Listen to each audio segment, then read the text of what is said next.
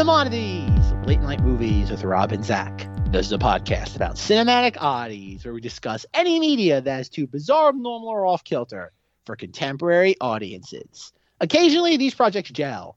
Most times, they crash hard into the realm of obscurity. Join us as we delve into the cult classic swamp. I'm Zach. And I wasn't built to be a prisoner, so I would have my crew bail out, I'd find the sweetest military target I could and drive my plane right smack into the middle of it and kill as many of those bastards as I possibly could.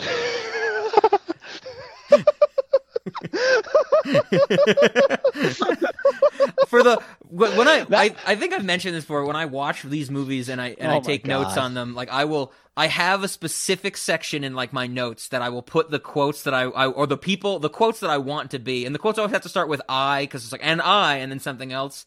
And in this movie, for the longest time, like right at the start of the movie, I was like, I got it. That's the quote. And it was, "I will bust you open, you dirty German," which is what the little kid says to William Fichtner at the beginning of the movie. And nothing else came close. The whole movie. I have no other like notes in that section. And then Alec Baldwin gives that speech, and I'm like, oh, hell yeah. Because what, Rob? 4 months later, that line becomes highly problematic. Oh, yes. And I guess we should say, as our audience was expecting, isn't it just perfectly fitting that we are discussing a movie about an American tragedy in our series about movies that led up to an American tragedy? Beautiful. Beautiful. Oh, we are showing people the harbor. Oh, man. So, I mean, yes, we are discussing Pearl Harbor. There's going to be a lot to say with this one, with the movie, because just by definition, because there is a lot going. This movie is a long movie. We are finally getting to a Michael Bay film. That's going to have to be discussed. We're talking about Ben Affleck. Zach, do you know when Ben Affleck's birthday is? Of course you do. It's Ben Affleck's birthday. There's so many people in this movie we're going to talk about, and I think, as it's been talked up by Zach to me for a while, I think off mic, and maybe on a few recordings, this is your favorite movie of all time, right, Zach? It is. This is the film. This is the beginning and the end of cinema, folks. It's all all in one. You like your Star Wars, as we know. You have your all your Star Wars ships hanging above you in your room where you record. But I think everybody should know that also hanging off of your ceiling with the Star Wars ships is a model of the USS Arizona. Is that correct? And then no, Rob. When the it's Star Wars ship, USS Oklahoma. Okay, I knew it had to be one of them. And I love the fact that Zach gets so excited because when his Star Wars ships fall on him, he's like, "Oh damn, I got to put this back up again." When one of the Pearl Harbor ships falls on him, he gets to recreate scenes from Pearl Harbor in his room. It's great. I know Zach is going to be so pumped for this episode. Oh my god, folks, it's finally happening. It is after months, years.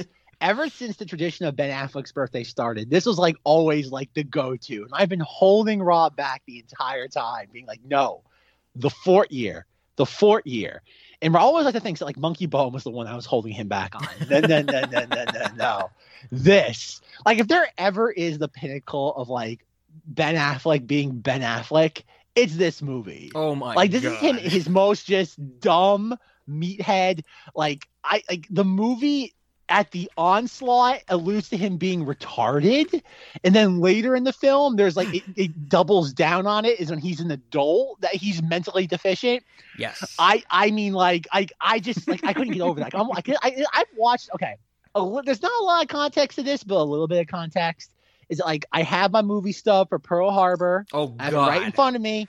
Did you fall asleep in the theater for this 3-hour movie? I wanted to see this. Remember, this was 2001, man. I was hyped for movies. Like, this is probably the most hype I've ever been for movies in a summer, probably since like 2010. Considering that was another like one of those big movie summers. Like, I saw this June 8th, 2001 with my father. I mean, like, I was excited for this. I don't have a lot of context for it. All I know is like my father obviously wanted to see it because it was a World War II film. It was big. It was bombastic. I don't remember him having that much of a problem with this. Obviously, he knew they embellished it, but for the most part, he kind of just accepted it for what it was. Okay. And pretty much, I had this like video. I had this on video on VHS tape, And I had never seen this movie before outside of my VHS tapes. A few years ago, I bought it as a used movie from a local place where I live. And like the disc like stopped working like, I don't know, like a half an hour into the movie. So I returned it. But a couple of weeks ago, you saw the best part, the first half hour. No, Rob, every half hour is the best half hour in this movie. And then like a couple weeks ago when Target was having its buy two get one free sale on media, I picked it up and I watched it this morning, and oh boy, did I pick up on things that I was never privy to as a child. Sure. And like I said just a few minutes ago, Ben Affleck is basically alluded to in the first act of this movie that he is somebody who lacks intelligence. One of the first lines of dialogue in this movie is, "That boy can't even read." Yep, he can't spell rudder properly. Yes. And when we get the scene, him and as an adult, as you mentioned, he says he has a problem with letters.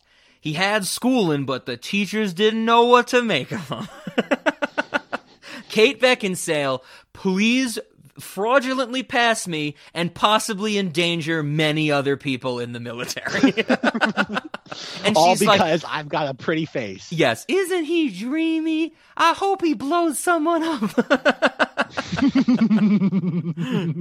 Oh God, this fucking this movie. was a riot. My context is very interesting. I don't know if you know this, Zach. I have never seen this movie in its entirety before watching it for this recording. The only thing you lucky individual. Exactly. The only thing that I have any context with this movie is that in my 8th grade social studies class, our teacher showed us the attack scene. I remember that.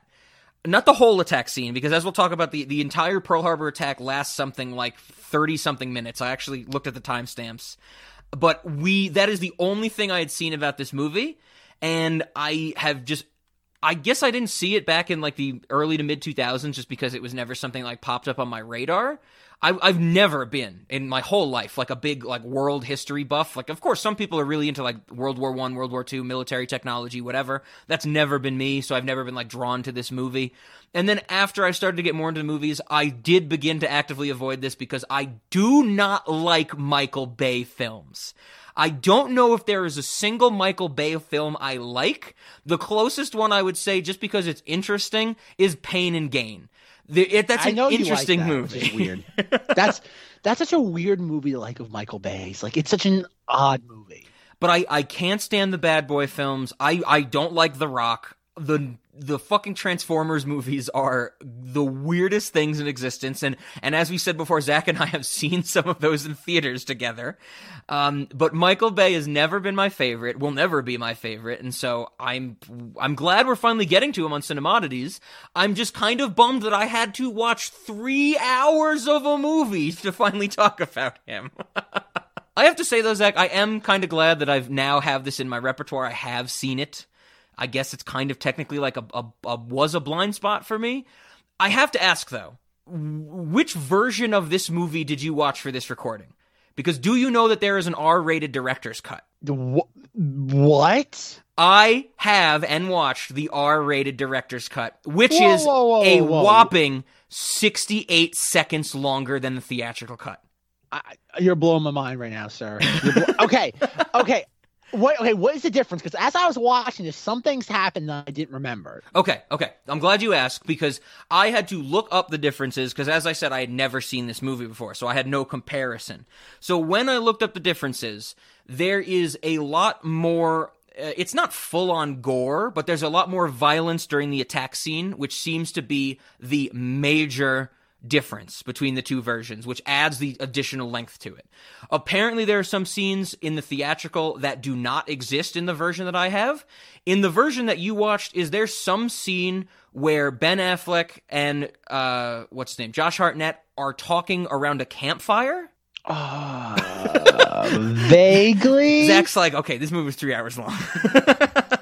Vaguely, I remember that. Yeah. Is this is after he comes back from the war or before? I think it's before they ship out for the Doolittle raid, so it's after the attack. Okay, then yes, after Pearl Harbor. Yes, that is not in the version that I watched. Okay. So apparently some scenes but one of the things that I read, which I found absolutely hysterical, because it's like, this scene is extended a little bit, or this scene is taken out from that, it's in the theatrical and it's taken out for this, or this scene is added. I think like Alec Baldwin has another speech in the director's cut that's not in the theatrical. But one of the things that I read is that apparently in the director's cut, in the introduction of Cuba Gooding Jr.'s character when he's in like the boxing match, there are more racial slurs in the director's cut. And I found that hilarious to read on the internet. It was like differences between the theatrical and the director's cut. In the boxing scene, there are more racial slurs. I wasn't listening for racial slurs, but neither was I. So I mean, I was just like, okay, I guess clearly Cuba Gooding Jr.'s character is looked down upon. There is that little race element, but apparently Michael Bay in his cut felt he needed to hit that home harder. Oh my god! But yes, so yeah. I watched. Yeah. An additional 68 seconds of Pearl Harbor than Zach did, apparently. I don't know. I'm gonna go. Do you know what the runtime is for the normal version? It's 3 hours and 3 minutes. The director's cut is 3 hours 4 minutes. About, of course, because it had 68 seconds. That's what I found. Okay, according to my Blu-ray, the runtime is 183 minutes. So the director's cut would be 184. Okay, so I do not have that cut. Zach's like, God damn it, we can't do this recording today. God damn it, get back in the car, kids. We're going to get the director's cut of Pearl Harbor. Oh, man. Yeah, so I didn't even know that there was 2 different versions of this. When I just went to search for this movie, the director's cut was the one I ended up getting. And so that's the one I watched because I don't think I'll ever watch another version. I don't want to watch this movie ever again. I have it in my repertoire and it will stay there. 100% I will watch this again at some point in my life. No doubt in my mind.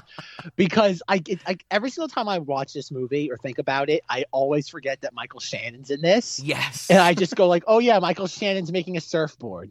This is the movie where Michael Shannon is making a surfboard. It's not Pearl Harbor. He's making a surfboard. In Time Sizemore is a guy named Earl who has a hat that literally says Earl. Yes.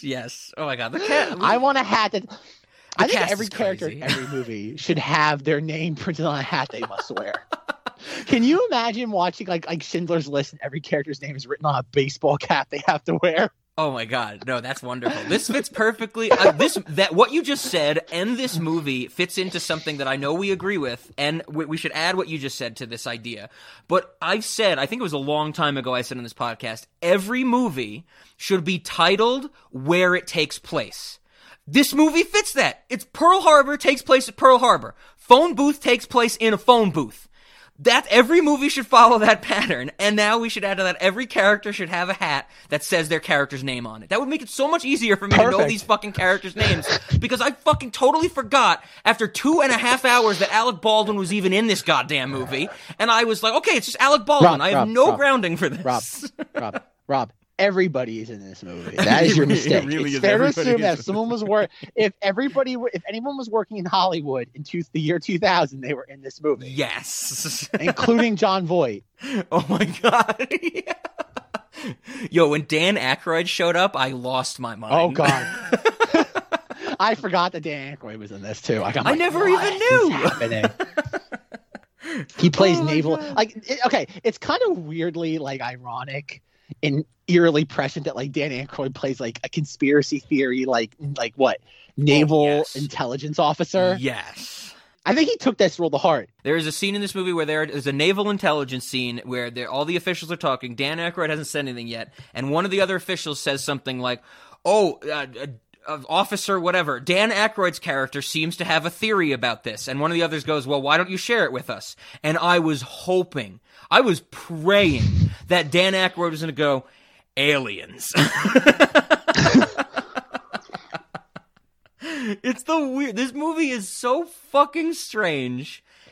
It is. It's so odd. It is. To finish my context, though, even though I said I had only seen the attack or part of the attack scene that was shown to me in a social studies class in 8th grade, I had never watched this movie fully. The only other relationship I have with this movie is that people seem to forget, because it gets overshadowed by a lot of the other songs in this movie.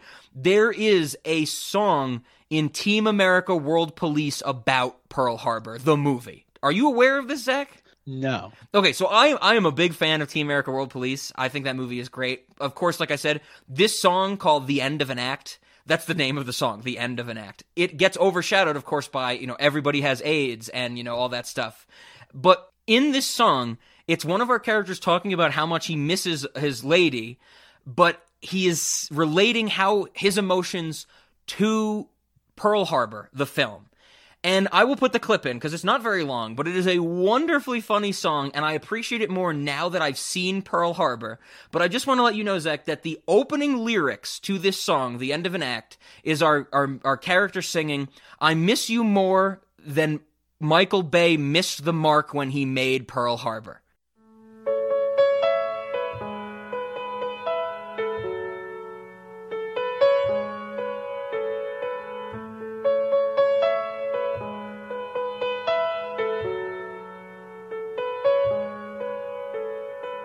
I miss you more than Michael Bay missed the mark when he made Pearl Harbor. I miss you more than that movie missed the point.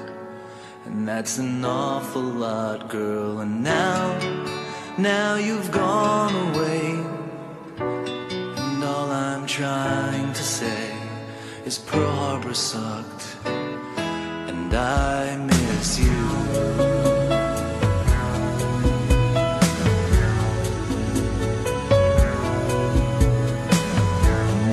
Like Ben Affleck needs acting school. He was terrible in that film. I need you like Cuba Gooding needed a bigger part. He's way better than Ben Affleck, and now all I can think about is your smile and that shitty movie too. Pearl Harbor sucks, and I miss you.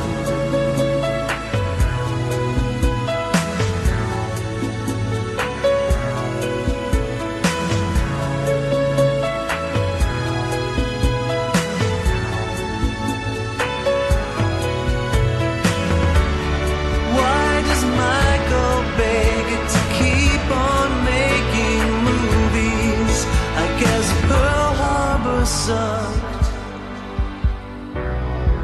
just a little bit more than I miss you.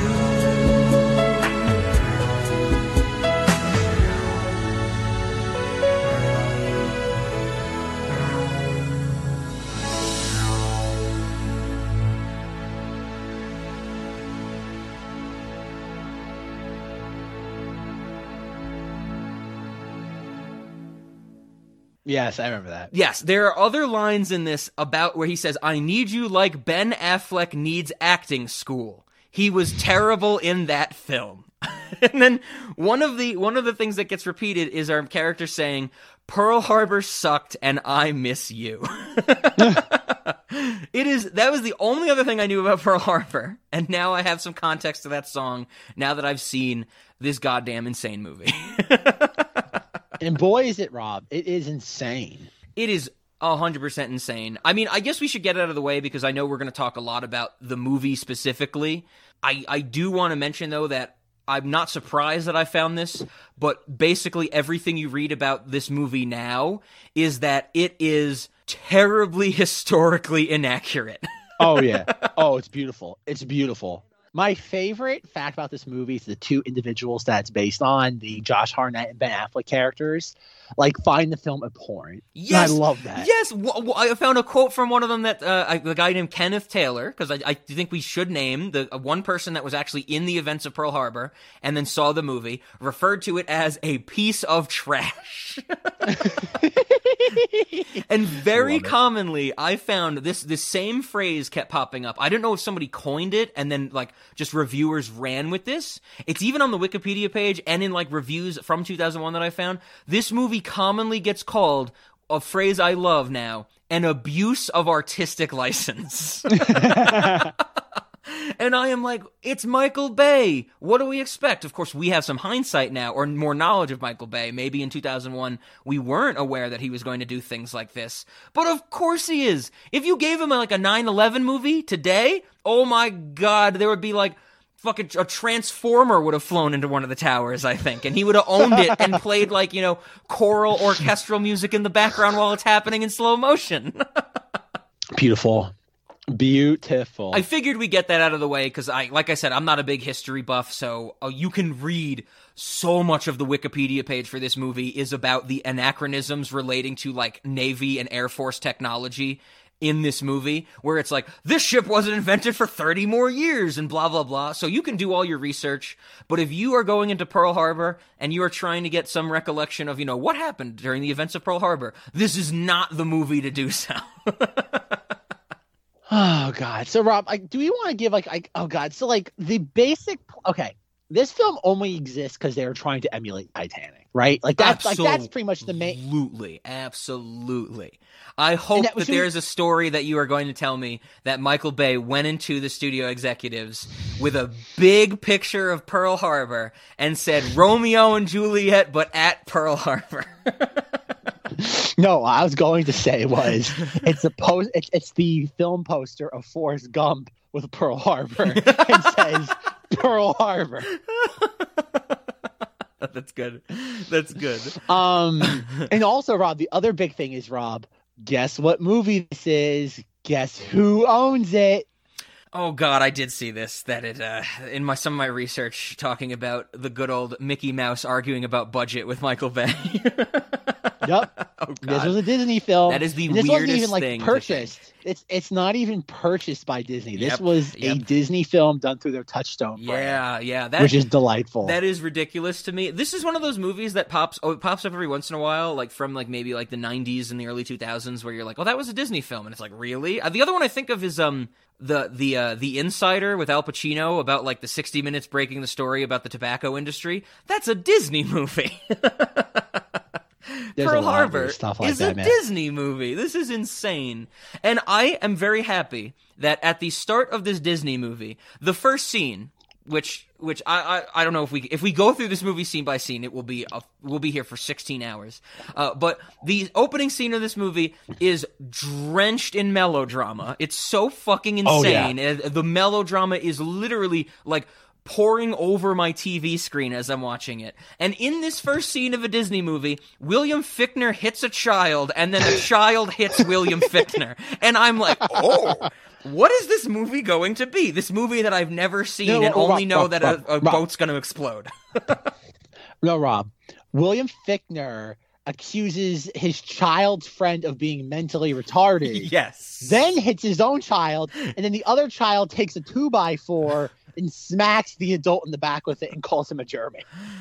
yes, yep, where my quote Insane. became, I will bust you open, you dirty German. And he's like, I'm not a German, I was in the war. And I'm like, William Fichtner, you're better than this.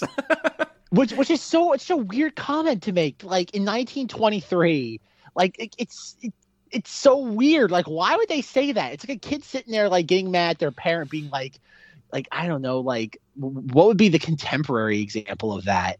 Being I don't know, you dirty Trump supporter.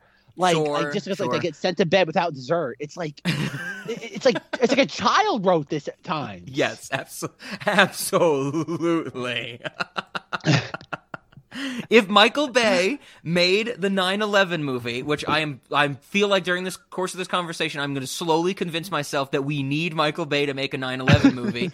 It would involve a little kid hitting an adult William Fichtner and saying, "I will bust you open, you dirty Arab." That would 100% be in Michael Bay's 9/11 movie. Didn't that already happen? Wasn't that the Benghazi movie? Didn't we already get that? Probably. Do you think, is that the opening shot of the Hurt Locker where there's a kid talking about Arabs or something? I don't know. What other Middle East war movies do we have that could be in? Zero Dark 30? 30. Someone hits Jessica Chastain across the back of the head with a 2x4. Little kid's like, I'll get you, Osama. Oh my God. That's how it begins. Then we cut to what? Oh my God. like what? They're adults, and Josh Hartnett and Ben Affleck are like oh god, like that's the weird thing about this movie is like Ben Affleck just kind of sucks the air out of this movie because like Josh Hartnett is not even a character. He's just like a confused person that it feels like he had no direction at all. He's like just an actor that stumbled into production. They're like, here you go, you're in the movie now, and he's like, this isn't Dunkin' Donuts, and they're like, nope, you're in a movie now. Put on the war outfit.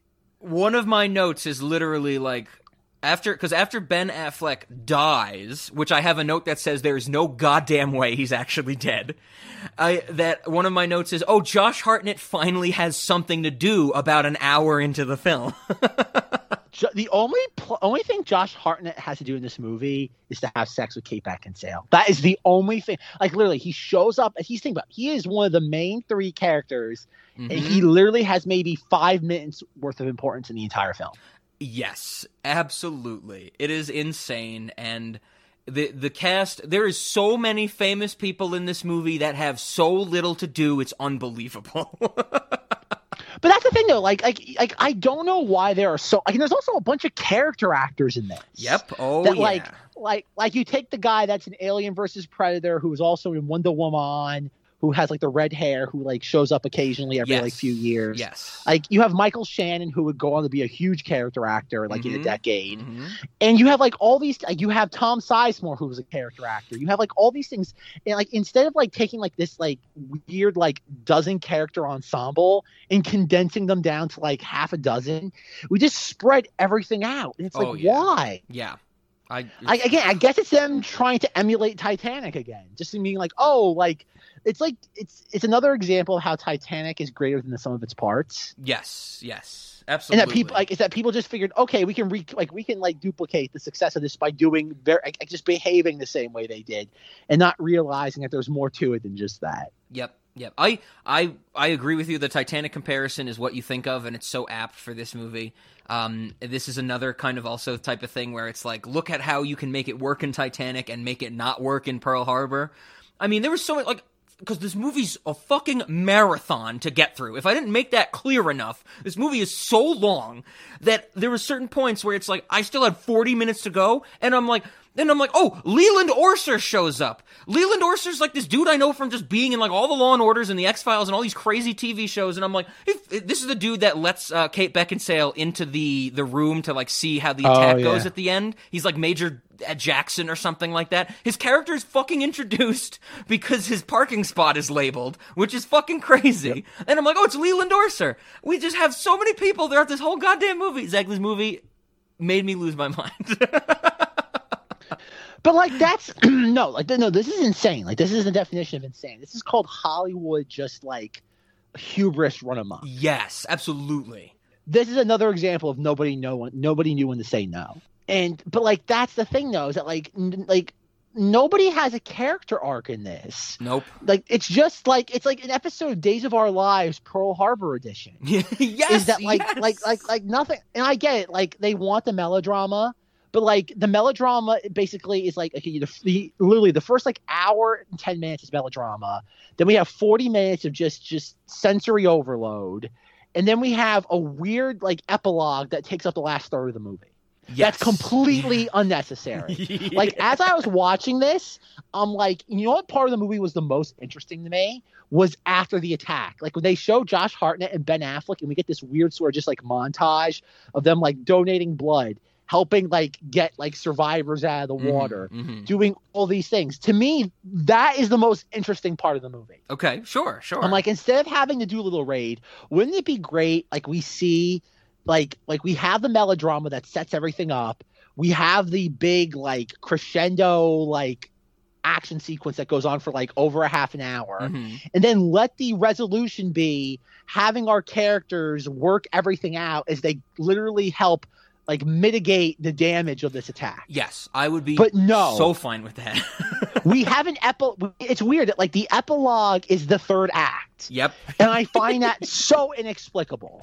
Like the epilogue could be its own movie. Oh my god. Like in all honesty, I would rather have like this would have been a better movie if we just had either Ben Affleck with the Royal Air Force or we had the Doolittle raid. Like, you can cut that out you can cut the Doolittle raid out, and you could sit there and make that the epilogue, and literally shave an hour off the runtime. It would make no emotional difference to the film, because I think when Josh Hartnett gets shot in the chest, like, it's a very jarring sequence. Like, Ben Affleck's plane like crashes. They get out, they get like surrounded by the Japanese, and then like Josh Hartnett comes out of nowhere, mows them down, crashes. Like, he's weirdly like injured. It's never explained. The Japanese then show up, like capture them. They tie Josh Hartnett to like this weird piece of wood, and then he gets shot in the chest. And I'm like, what is going on right now? Just like, why are they tying him to a piece of wood? Just have him die in the crash. It's so obvious that one of them is going to die, and it has to be Josh Hartnett, because Josh Hartnett is not Ben Affleck. Not a character. He's not a character. He's not a character. He's also not Ben Affleck. But exactly. But I'm watching that scene. I'm like, okay, he's going to die. He's going to die. He's going to die. But it takes so long to get there. Like, I just don't know why. And I get it. It's Michael Bay. No one's going to tell him no. It's Jerry Bruckheimer. No one's going to tell him no. Yeah. And all they're doing is promising Disney Titanic numbers. They're saying $1 billion. Like, every time someone went to them, like, what is going on? All Jerry Bruckheimer and Michael Bay are saying is Titanic, and the studio just walks away. Yes. And that's the thing. And like in this movie, and that's the part that just makes this so inexplicable. Absolutely. Is that like why? Like, I get it. You want to be epic, but you could easily take 30 minutes out of this movie, and it would make it better. Oh my God! So much romance that could be cut out of this film. It's insane. So much romance. I don't even think the romance is the issue. Like, I think. Oh, the romance is the issue. The romance is the issue, Zach. No, it's not. No, it's not. I so deeply hate the romance. I love the romance because of how horrible it is. I love that it's another instance of just cardboard cutouts being shoved at each other. I think I felt that way for the first 20 minutes, and when it went on for 60 more minutes, I was like, please God. No, Zach. No, the romance is so bad. I love the Josh Hartnett, Kate Beckinsale romance because it feels like Aliens. It feels like aliens took on a human's personas and were trying to replicate what it's like what Under the Skin tries to do. It's that. Like, I like to imagine that, like, after we see like Josh Hartnett and Kate Beckinsale shrouded by like the parachutes or wherever the hell it is. Yes. Basically, that sex scene is the exact same one from Under the Skin. He tries to penetrate her, and there's nothing there, and she holds up a lamp without shade to her hoo-ha and realizes it's just fake. See, there was I like that. I like that a lot. There was a moment near the end of the movie, though, that I was so against the romance in this that every fucking naval strategy scene, even though I hated those as well, I was dying for them because they weren't the romance scenes. There was a moment at the end of this movie that they could have completely made the entire romance work, and they didn't do it. But this was my idea. So the romance aspect of this film is basically like Ben Affleck and Kate Beckinsale fall in love. Ben Affleck goes off to fight in a part of the war that like never existed or something. I was reading about how that whole thing with Ben Affleck going off to fight could not be possible, but they think he's dead. Well, what it was, that's the thing. Is like he goes off to like the European theater of the war. Yeah, exactly. With like the Royal Air Force, there's some like it's called like the Eagle Squadron or something like that. And apparently that the Eagle Squadron existed, but Americans could not get into. It's impossible somehow. But we covered that already. This whole fucking movie seems to be impossible. But when they think Ben Affleck's dead, Kate Beckinsale is like, well, I guess I'll have sex with his best friend. So then Josh Hartnett gets involved, and when Ben Affleck is back alive, we get this love triangle thing. At the end of the movie, Ben Affleck and Josh Hartnett go off, well, they get promoted, and then they go off to do the Doolittle raid, and Kate Beckinsale is very worried about both of them because love triangle. That's the answer to that question. Why? Love triangle. This is what should have happened. We get the scene where the people who survived the Doolittle raid come back to America. They're getting off the plane. We see that like Alec Baldwin has lived. We see Ben Affleck. Kate Beckinsale's like, oh, Ben Affleck's still alive. And she's waiting for Josh Hartnett to come out, and they carry out the coffin. And so Kate Beckinsale's like, oh no! This is what the movie should have done at that point to make all the romance work. When Ben Affleck shows back up, Kate Beckinsale should have had another man that she fell in love with. There should have been a continuation of the love. She was like, you were gone for a week. I fell in love with somebody else. Like, it should have just kept continuing that every time a man is not in her field of vision, she finds another man. That's what would have worked at the end of this movie. I would have loved that so much. And then in the true epilogue of this movie, when Ben Affleck is raising Josh Hartnett's son as his own, I wish there would have been like 8 different men. And it's basically like Kate Beckinsale is in like a love like parallelogram or something, because she keeps fucking different people every time somebody's not fucking her. All the romance would have worked if that happened, where it was just like, oh, that's just what happens to Kate Beckinsale. She can't not be in love with somebody. That's my fix. That's my fix for Pearl Harbor. Can we please talk about how like there's a very homely Jennifer Garner in this? Oh my God. Her character is designed to drop medical tools in that hospital scene. I like how she's unrecognizable. Oh God, yeah, yes. Because they put her in like the weird, like what, curly hair wig. I don't know if they give her like a wig, I'm sure. They give her like Coke. They give her like Coke bottle glasses. Yep, like, she's stuck up. They do I think everything back and back. Yeah.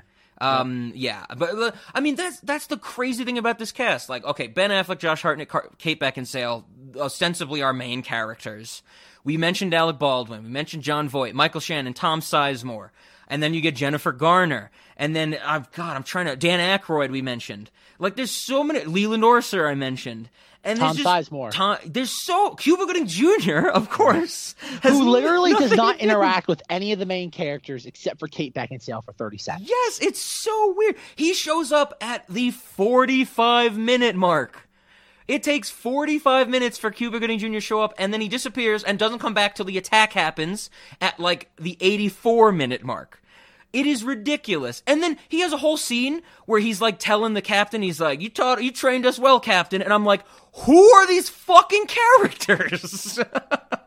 Oh God. But I do love the fact, I have to say, that when Cuba Gooding Jr. shows up, I think Michael Bay did it well, because Cuba Gooding Jr.'s only lines of dialogue are, show me the money, and everybody check out Snow Dogs next year. And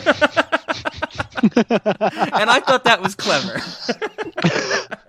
You know that part in the film when he's sitting there peeling potatoes and he tells the other workers that in the kitchen? He's like, yeah, check out Snow Dogs next year. Oh God, no! Like we said, there's so many characters in this movie, and they're all spread so thin.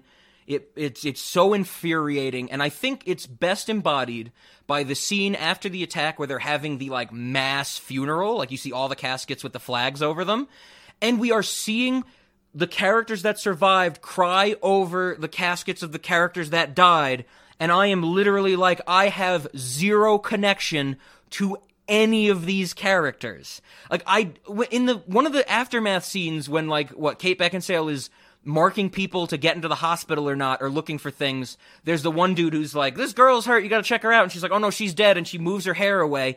I know it's one of the other nurse friends. I just didn't know fucking which one. They all blend together. They have nothing to do. Rob, it's the blonde one. That's all you need to know. And then it turns out in that funeral scene that it was the one that the stuttering dude was gonna marry. And I'm like, oh, that was annoying. Okay. And I'm like, okay. Can we please talk about Stuttering Man for a second? Because like when he's like in the bathroom taking a piss, and we hear him, he's like, oh, when he has trouble alerting that the attack is happening. I was just like, I'm like, please somebody kill him. I'm like, please someone take a gun out and just shoot him. I'm like, that is the most annoying. And like, I don't know why filmmakers feel that like putting speech impediments in the movie is a good thing. Yeah. Unless like you're doing like as good as, like, unless you're doing something like where like it's a central plot point or like a theme to the film. Having a character with a speech impediment that's unnecessary to the plot or a theme that you're trying to get at is literal cinematic cancer. Very, like very it literally is. Yeah. Like, cause I'm just like, shoot this character in the head. I'm like, when that's happening, I was hoping someone would take the revolver out and just shoot him. And be like, oh no, the jabs! Oh God, no! Oh no! They pull like a corrupt cop thing where someone shoots him, and then they put the gun on the body and go, "Look, you see, he had a gun. We had to shoot him." Yeah. They shoot him, and then they put like a bag of cocaine on him, labeled evidence, and they're like, "Look, he had the cocaine. We had to shoot him." That would have been a good scene in this movie. Absolutely. Oh my god. No, Zach, I want to clarify. Are you saying that Paul Giamatti's incredibly intense and frequent stuttering in M. Night Shyamalan's Lady in the Water is not a good thing in cinema? Have you seen Lady in the Water? I've never seen that movie, but I understand that creative choice because M. Night Shyamalan, when he wrote that character, he's the film critic, and that character is supposed to embody cancer, the human personification of cancer. So I'm willing to accept that. I will put a clip of Paul Giamatti stuttering in this movie, in this episode, and I want the audience to know I am not editing it in any way. He literally stutters like that in the movie. Ah. Well, it's some kind of bug. It's very big. So yes, but I he's agree doing with that on you, purpose because the intent of that choice is that you're supposed to hate that character. You're not supposed to hate the character. Paul Giamatti's character name in Lady in the Water is Cleveland Heap. And if you don't hate him enough for that, you hate him for the stutter and how stupid he is. Exactly. We'll get to that one day. We'll do Lady in the Water one day. Yeah, so do the M. Night Shyamalan. Have you ever done an M. Night film before? No.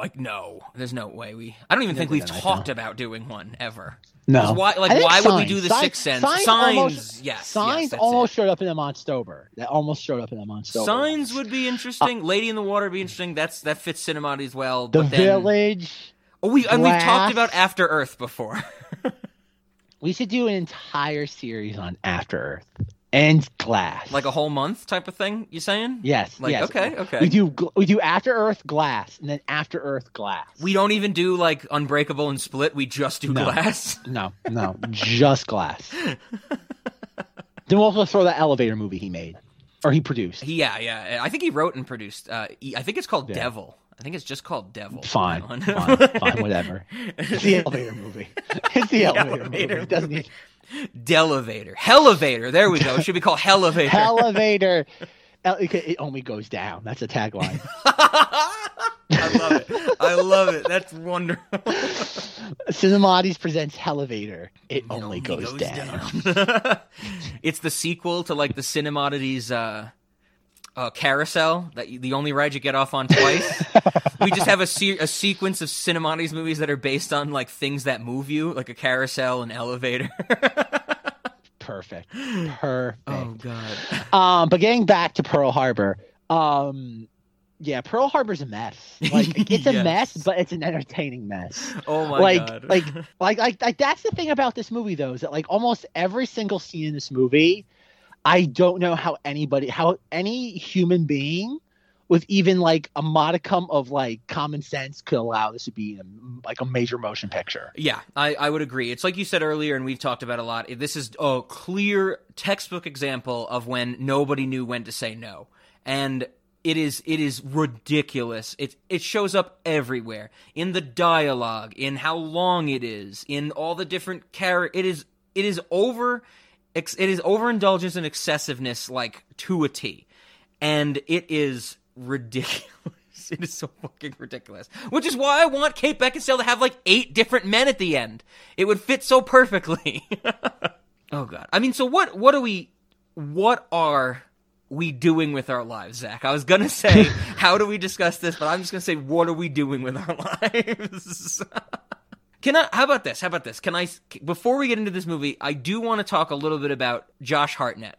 I'm not a big fan of Josh Hartnett, but when I was looking into, I was like, oh, what else has he been in? Because I've seen him in a few things, and I was like, let me look at his filmography when I was doing my research for this movie. This is something I needed to point out. Okay, so Josh Hartnett has been in Halloween H2O 20 years later.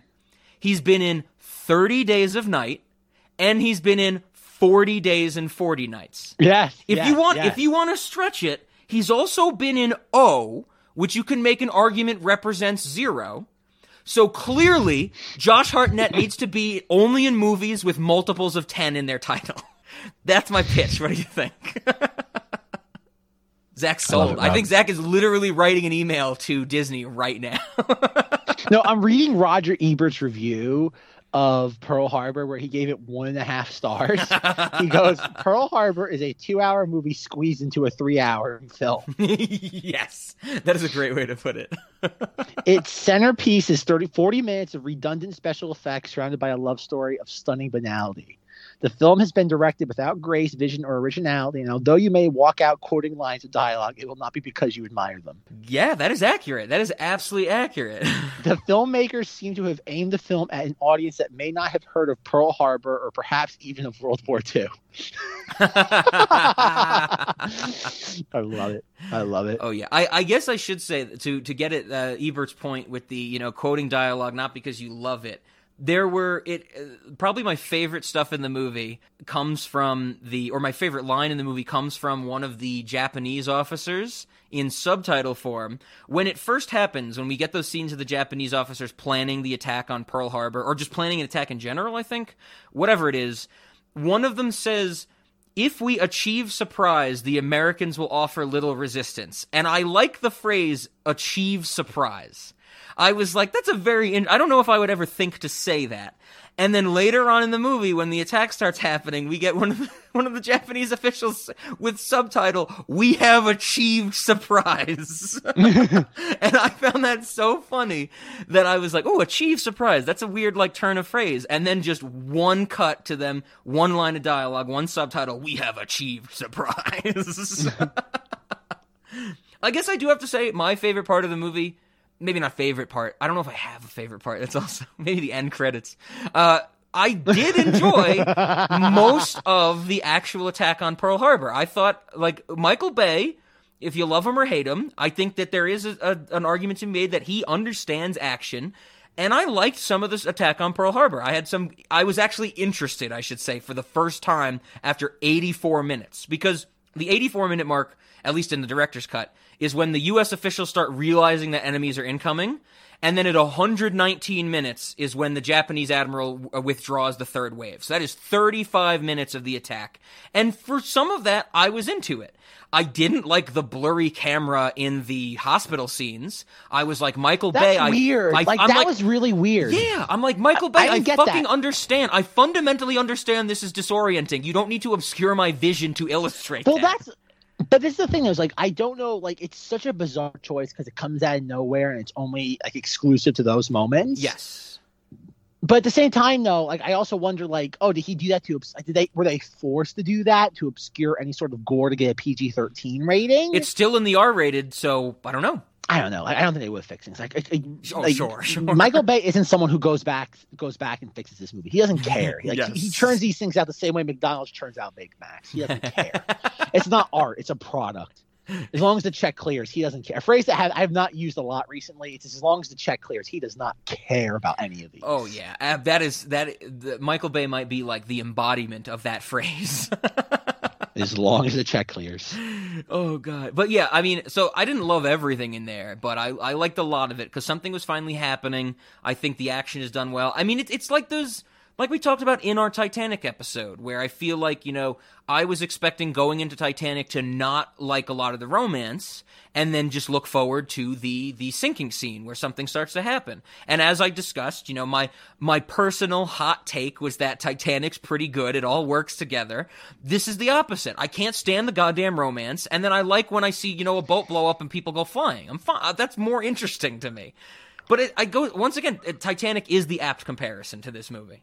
All right, Rob, I am looking at – okay, if anyone ever wants a good laugh, go on IMDb and look up the premiere photos they had while they're in Hawaii.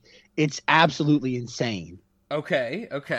I just sent Rob one of them right now. Someone just texted me. How dare anybody text me while we're recording an episode, Zach? Some of these are insane. One of the it's possibly the greatest image. This just now I have in my phone just a picture of Ben Affleck opening his suit jacket wearing a lei. Oh God! But no, Rob, please describe the emotion he's doing. Indifferent. Indifference. That's what I get. Indifferent, maybe. Just questioning every decision that led him to this point lost in his life. Thought. It's the same thing that he did when, like during the Batman v Superman interviews, where it's like Henry Cavill's just talking on and on. That is It's actually "Hello, very on the darkness, nose. my old friend. Yes. I've Maybe hungry? It's a picture of Roy Disney at the premiere. This is great. That is insane. That is absolutely insane. Oh God. Oh my God. This is Fucking great. Pearl Harbor. If you go to IMDb, folks, just keep doing it. You're gonna find some great pictures. Speaking of IMDb, I did, as I usually do, run through the IMDb trivia. There's the IMDb trivia. I don't think there's really anything interesting that wasn't, most of the IMDb trivia is like, this movie is not historically accurate. And I'm like, yeah, that is not trivia. That is just something you should know when you think about this movie. But near the end of the IMDb trivia page, there are like 3 consecutive facts saying that Ben Affleck and Michael Shannon later go on to be in DC comic book movies.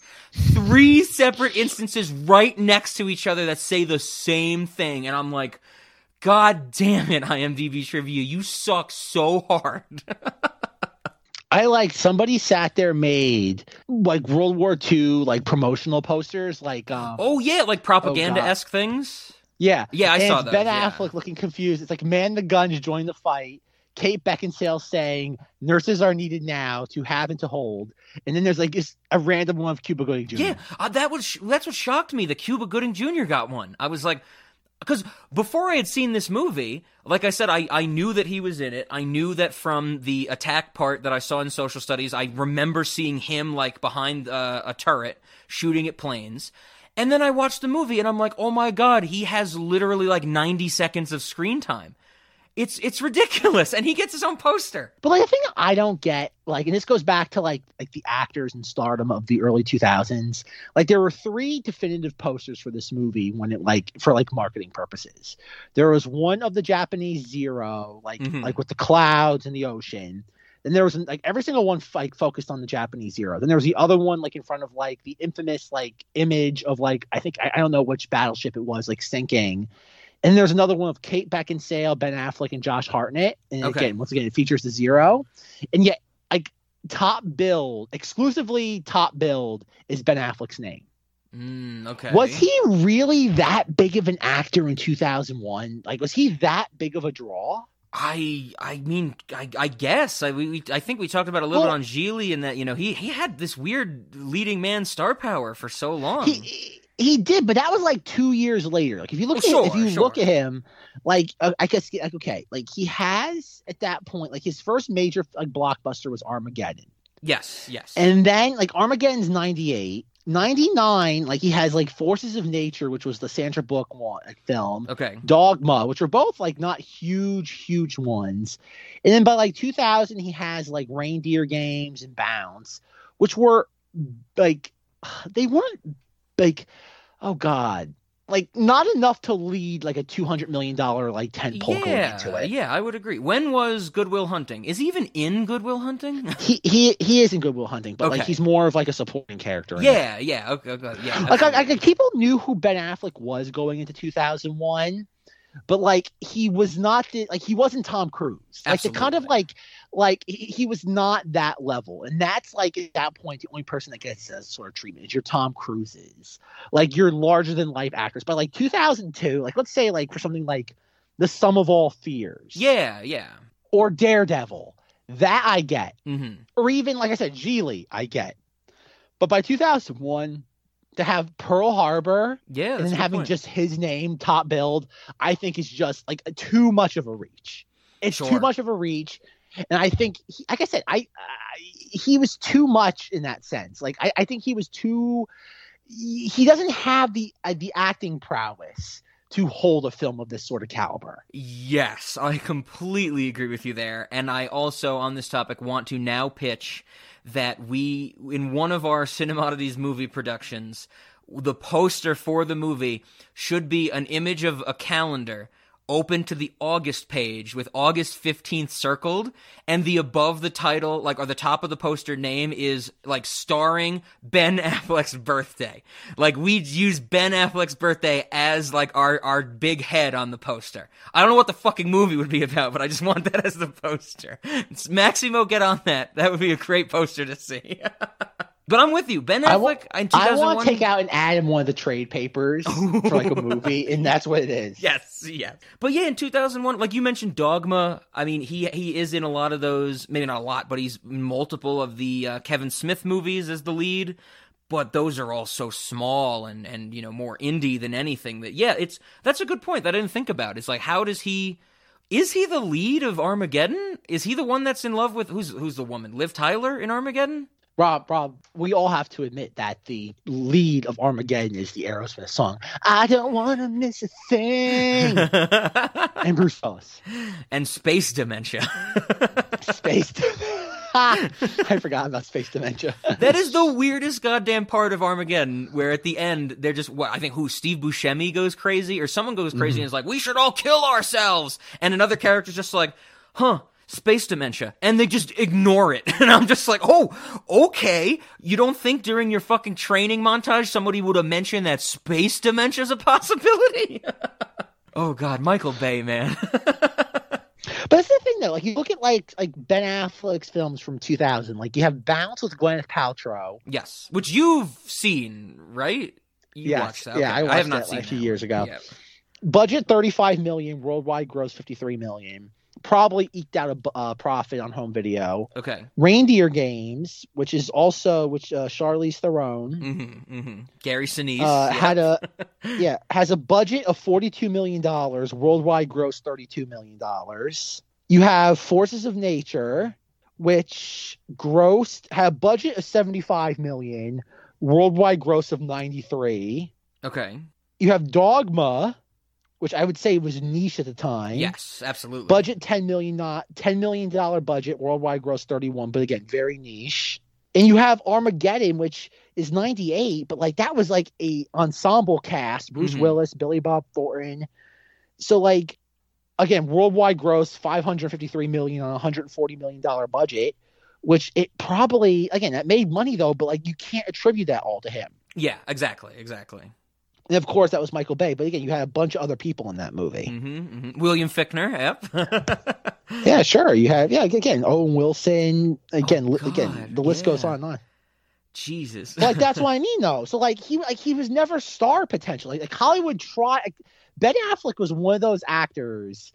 Like when it came to star power, they willed him into existence. Absolutely. Yeah, it's so strange. And to be I guess this is worth bringing up a little bit because off mic, Zach and I did have somebody say to us, what is the deal with you guys and Ben Affleck's birthday? But I guess I do want to say, the whole reason that, I know that I have the same birthday as Ben Affleck is because like when I was in like 6th grade or something, the library of my school like had a book that was about like, that they had like all these books for different like days of the year or something, and it was like, on this, or months or something like that, and the chapters were days.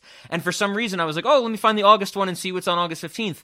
And way back when, it was like, August 15th, Ben Affleck's birthday. And me in 6th grade knew who Ben Affleck was. That's the other thing that I find crazy. When I was that young, I wasn't watching Armageddon by the time I was in 6th grade. I wasn't watching like Chasing Amy and Dogma. How the hell did I know who Ben Affleck was? But I did for some reason. Again, the Hollywood and the media willed him into existence. Willed his superstardom. That is exactly, I agree with you completely. Because even, who knows when that book was published? It had to be before I was in 6th grade. But why the hell is Ben Affleck in that book? Like Napoleon Bonaparte's birthday is August 15th. Like that's like an important historical figure that would make sense. They put fucking Ben Affleck next to Napoleon. It's like the Feast of the Assumption. It's like a Christian holiday. Like there's other things on August 15th, but for some reason, me in 6th grade was like Ben Affleck, and I'm like, how could that be possible? Another mystery, Rob. It is absolutely crazy. I like you saying it's willed into existence. That is absolutely accurate. Just like James Cameron has his shaman that he's using to trick everybody into thinking that Terminator 2 and Aliens are good movies, Hollywood is using the same shaman to make everybody know who Ben Affleck is. Oh, God. Ben Affleck. I think this is not a hot take. I do not like him in this movie. You're not wrong, Rob. Oh, God, no. I mean, this and the whole romance stuff with him, I mean, you get all that, like the melodrama, the nonsense with him breaking his nose, him shooting the cork into his broken nose. The scene with him and Kate Beckinsale that's so strange, where he's like, listen, Kate Beckinsale, I gotta tell you, I'm going off to war tomorrow. And, well, no, we get the great line where he says something like, I'm going away. And she goes, don't be silly, we're all going away. We're all going to Pearl Harbor, the safest place in the war. And he's like, no, I'm going to war. And she's like, oh, no, well, I guess we spent our last night together. We should have sex. And he's like, no, we will not have sex. I am a better than having sex with a woman. And she's like, no, I kind of really want to have sex. And he's like, no, I'm going to go to war and die. And it's the weirdest scene where they do the revolving door thing. Fucking, this movie is batshit insane, Zach. Yes, it is, Rob. Yes, it is. Can we talk about that for a little bit? How over the fucking top this movie is in that first 80 minutes with all the characters literally multiple times looking into the camera and going, nothing bad could ever happen to Pearl Harbor. Oh my God, that drove me crazy, Zach. Who is seeing this movie not knowing what's gonna happen? We should group all our planes together. We should put them in one building because we have nothing to worry about in Pearl Harbor. And I am like, fuck you, movie. Rob, you. which is more egregious? The Jimmy C line from Titanic, Pablo something, he'll never amount to anything, mark my words.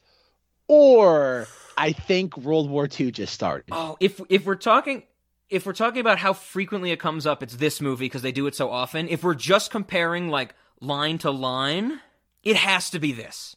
Because this is the point of the movie. The point of Titanic is not that Picasso will become famous.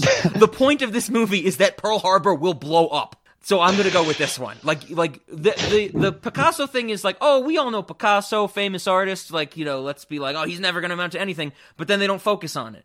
That is the focus of this movie, is that Pearl Harbor will get attacked. So I'm gonna go with Pearl Harbor. So okay, even in egregious, stupid nods to the audience of the modern era, Titanic does it better than Pearl Harbor. Damn straight. Oh, God. Damn another straight. line that I think I literally said, fuck you, to my TV when it happened, is when the Japanese official says something like, oh, we should do this and, you know, include all these places, and that will make the attack even more successful, and we will achieve surprise. And then the other official is like, that is brilliant. You are a brilliant man. You have made a good decision. And the subtitle says, a brilliant man would find a way to not fight a war. And he looks directly at the camera, and I'm like, no! It's so hackneyed, though. It's so hackneyed. And yet, like that sort of stuff doesn't, bother me. Like, I just, like, that's the thing. Like, I don't know if it's a nostalgia or what, but like, that doesn't, like, don't get me wrong. This movie is insane. It's inexplicable. It's dumb, maybe in every single sense of the word. But it's also, like, very amusing. Like that's the thing. Like, yeah. were you entertained by this, or was like this like a slog? It definitely dragged for me at certain points. I would say specifically that, like, maybe like the 25 to the 45-minute mark, which is heavy romance, that was dragging for me. But I have to say, no, this honestly was not the worst 3 hours I've ever spent watching a movie. Was it the best? No, absolutely not. But it had enough going to keep me entertained, and at least in the scenes that were driving me crazy, I was able to, like, take notes about things that were driving me crazy. So no. And I guess my kind of reversal to you, the question, to get back to your context, I am interested to know, what did you think about this, seeing it in theaters? Like, when you were, I know you said you wanted to see it, but did you like it, like, coming out of the loved theater? it. Oh yeah, I loved Okay, it. I loved it. Okay, but keep in mind, this was, like, you have to remember, this is where I kind of just ate up everything. Sure. Like, if we look at all, like there wasn't a movie that I would say that for, like, the longest time, even if I didn't like a movie, I would still like it. I guess I didn't know any better. I didn't have any taste. It's kind of like how, like, I liked Transformers: Revenge of the Fallen in 2009. Sure. Like, again, I liked movie. It was just like I liked movies, therefore I liked everything. It was very rare for me, like, at the time, the only movies like I didn't like were something like, I don't know, and this was like not until years later. It was like Reign of Fire, the Christian Bale, Matthew McConaughey dragon movie, because I just didn't want to see that. And I got dragged to it. Yep. Hidalgo with Viggo Mortensen. Like I just didn't like. Again, I knew what I liked. Like if I didn't want to go see, like I didn't see something if I didn't want to. I'm sorry, if I didn't already think I was predisposed to like it, I wouldn't have go see it. Sure. Like I was the catalyst as to why I went to the movies. Mm-hmm. So like if I saw marketing for it, I wanted to see it and I was already going to like it. It was very rare for me to ever go see a movie in the theaters at that time and not like it to some level. Okay. And then once I saw it, I wanted to own it. I think Rob and I have talked numerous times. It's like we both have this thing of just having to own something. So I was always, I had it on video and then I rewatched it all the time.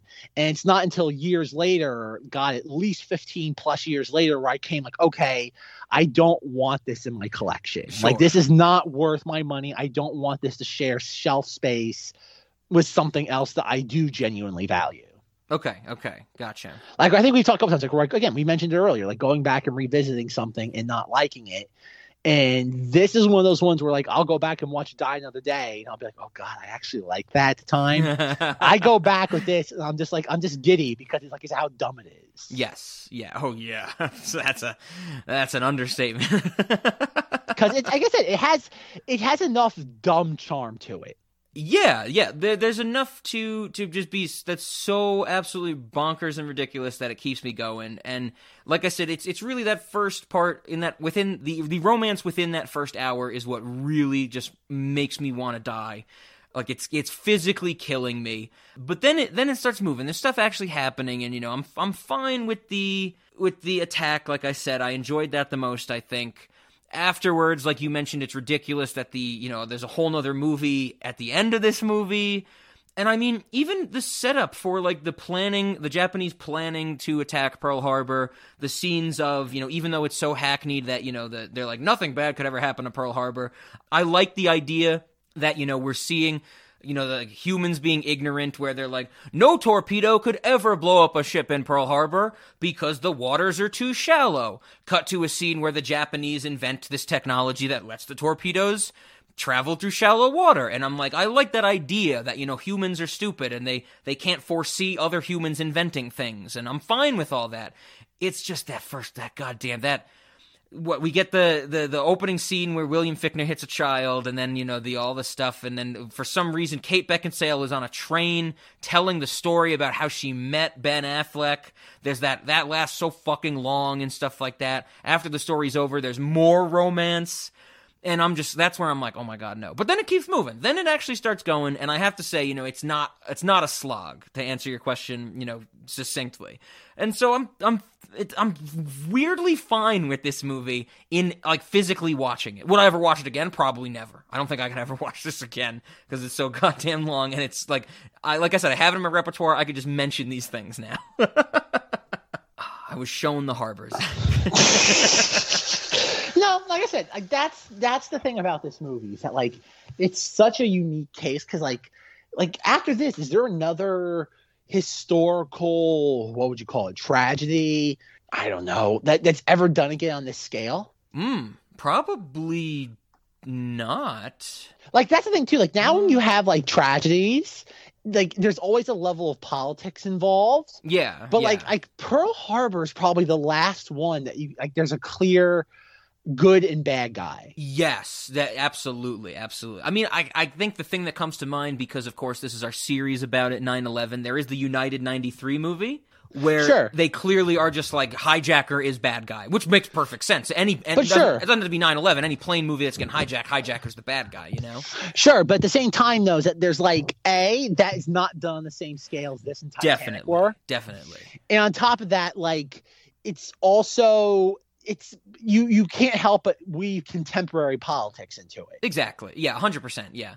Then you get the whole thing like, okay, U.S. intervention in the Middle East, and that becomes a whole freaking thing that kind of like that's the thing. Like I think about it. For the most part, even if you delve really deep into like World War II history and what led up to the Pearl Harbor attack, is that like, well, the Japanese it was premeditated, undue sort of violence. Mm-hmm. It was undue aggressive nature. And that's where it's like, okay, it's probably one of the last few times. And because think about it, after every conflict in basically at least U.S. history, there's always that nature of, oh, okay, what was it a step too far? And this is probably the last time in American history where America is seen as the victim, outside of 9/11 for the most part. Sure. Yeah, but I don't know. Maybe something in that idea sticks with Ben Affleck, because of course he goes on to make Argo, which is about when the U.S. Embassy gets stormed in Iran. I think it's Iran. Yeah. And so maybe Ben Affleck's like, man, we need the Americans to be the victim again. The embassy in Iran, when that happened, let's make a whole boring movie about it. But you can even make an argument there is that that wouldn't have happened unless the U.S. gave the Shah of Iran. Sure. Oh God, well, not shelter. What's the term for that? Sanctuary. Yeah, exactly.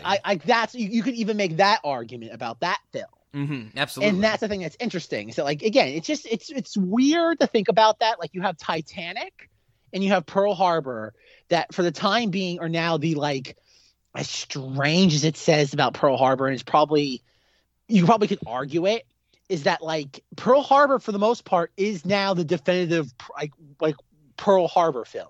Yes, there are other films like Tora, but when you think of a film about Pearl Harbor, you think Michael Bay and Ben Affleck. Absolutely. Yeah, I mean other than that, because we meant, of course, 9/11, American tragedy. The 9/11 movie we have, United 93, isn't even about one of the planes that hit the towers. It's about the plane that went down in Pennsylvania. I mean, what? And then the other 9/11 movie we have are it's tacked on somewhere, like our favorite thing, Remember Me, where it turns out that it happens to be 9/11 at the end of the movie. And then isn't there some Adam Sandler movie where he's racked by his family dying in 9/11, but it's not about 9/11 actually? I think it's called Reign Over Me, REIGN. Are you talking about the Lady Gaga Ariana Grande music video? What are you talking about? I'm pretty sure this doesn't exist. It doesn't exist. What are you talking about? An Adam Sandler movie where he deals with the grief of his family being killed in 9/11. What? Either that actually happened and I'm remembering it for some reason, or a fever dream? I dreamt this, as I was about to say. All right, someone get Adam Sandler on the phone. We have a great idea for a movie. But it's we don't have, or maybe there's one I don't know of. Maybe there's a movie about a fictionalized account. I'm not talking about the 9/11 French documentary that is legitimately about 9/11, but maybe there's some movie that I don't know where it's about the firemen dealing with 9/11 and all the stuff they had to go through. But that's the thing, though, is that you can't really do there's nothing grandiose. Okay, this is gonna sound horrible. No, I think I know what you're about to say. Yeah, but there's nothing that's the thing. There's nothing. What's the word? You can't romanticize 9/11. That's the thing. You cannot whereas with somewhere Titanic right now when you said that, Michael Bay said, "Hold my beer." Fair enough. But that's the thing. You cannot romanticize 9/11. And that's the thing. You really can't romanticize contemporary violence like that. It's when they try doing, like I said, we already talked, we kind of just hinted upon it. The Benghazi movie. Yeah. There's a reason why that movie never, I'm not saying resonated to a Titanic level. Something like that was never going to get to that levels. But the thing about it, though, is that Benghazi is such a specific thing that and that's what we have now in today's culture. We really don't have these sort of mass attacks anymore. We have these kind of small skirmishes a la a Black Hawk Down circumstance. Yeah. And even that does not romanticize it. It kind of just shows the brutality of the situation. And I think 9/11 is still so relevant and still fresh in people's minds.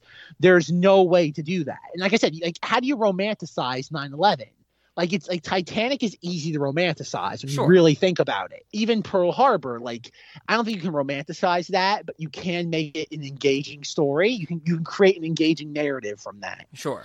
You really can't do that with 9/11. You just can't, because it just happened all of a sudden. And again, I would say it's almost narratively impossible. That is a almost tough territory, very tough territory. I think the best thing to say about it is if somebody attempts it, we will watch it. We should have. I'm not sure if Rob. Speaking of Ben Affleck and all of his nonsense, I'm not sure if Rob's seen like the recent interviews with Chris Terrio, like regarding like Batman v Superman. Oh no! And he's like, it's cinematic vandalism what Warner Brothers did to like Justice League. And I'm just like, what is going on right now? Oh geez, oh god. I love it so much. Yeah, I mean, okay, so let's say like James Cameron, he's known for like his big spectacle stuff even before Titanic. I'd say like with the Terminator 2, with Aliens, it's always maybe in a sense of like he wants to ramp up. Michael Bay becomes Mr. Explosion and Mr. Let's break the world record for the number of camera edits in 2 seconds.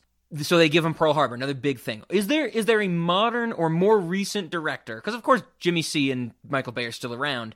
Do we have an equivalent of like somebody that if they were trying to make a human, an empathetic romance type narrative tied to 9/11 that they would give it to? If that question makes sense, like who is the modern, who would get that movie is what I'm saying. Would they go back to a Michael Bay or a James Cameron because they've tried that romanticism before, or is there someone that could pull it off or attempt to pull it off in the modern era? Ridley Scott. I don't like that. I don't like it either, but I think it's the best. I don't know, Ridley. I can think about, like, we talk about Noah. Like, we have Darren Aronofsky's Noah. Like, that could be the same thing where it's like, it's like, it's more of a biblical, fable-esque, like, tragedy, something like that. Yeah. And even that is like, Aronofsky couldn't handle that. No, okay, yeah, Ridley Scott's interesting. What about Roland Emmerich? Could you imagine how bad that movie doesn't work?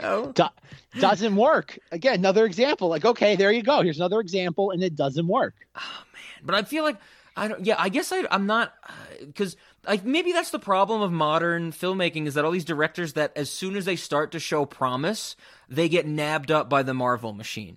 Because Ridley Scott, Roland Emmerich, the people, Aronofsky, the people we're talking about, they've already been established.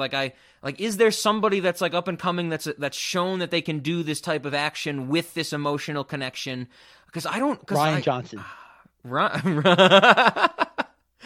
Now, if we had Ryan Johnson directing Daniel Craig in his Foghorn Leghorn voice in a 9/11 movie, I'd be there. I would be there. And by there, I mean in front of my TV on HBO Max. Okay, Rob. We have Ryan Johnson directing Daniel Craig as Foghorn Leghorn, trying to figure out if jet fuel can melt steel beams. Oh, it's a donut, and inside the donut is a hole, and inside the hole is another donut, another hole, or whatever he says in Knives Out. But he's talking about 9/11 conspiracies. Perfect. Perfect. There you go. You figured it out, Rob. You cracked the code. Okay, let's get Ryan Johnson on the phone.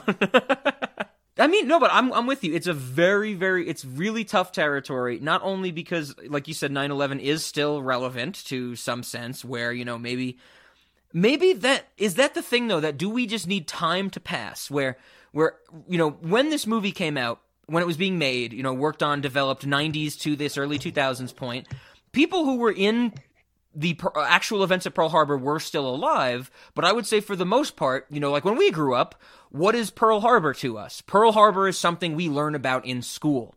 What is the Titanic? It's a historical event. It's a historical event, exactly. Do we just need enough time to pass that 9/11 just becomes a historical event that they're going to start to try and make some representation of it on film? Oh, definitely. They'll try. They will certainly try. Yeah. How long do you think? Well, two questions on that vein. How long do you think it'll take till they try? And how long do you think it will take for school children to start to think 9/11 never actually happened?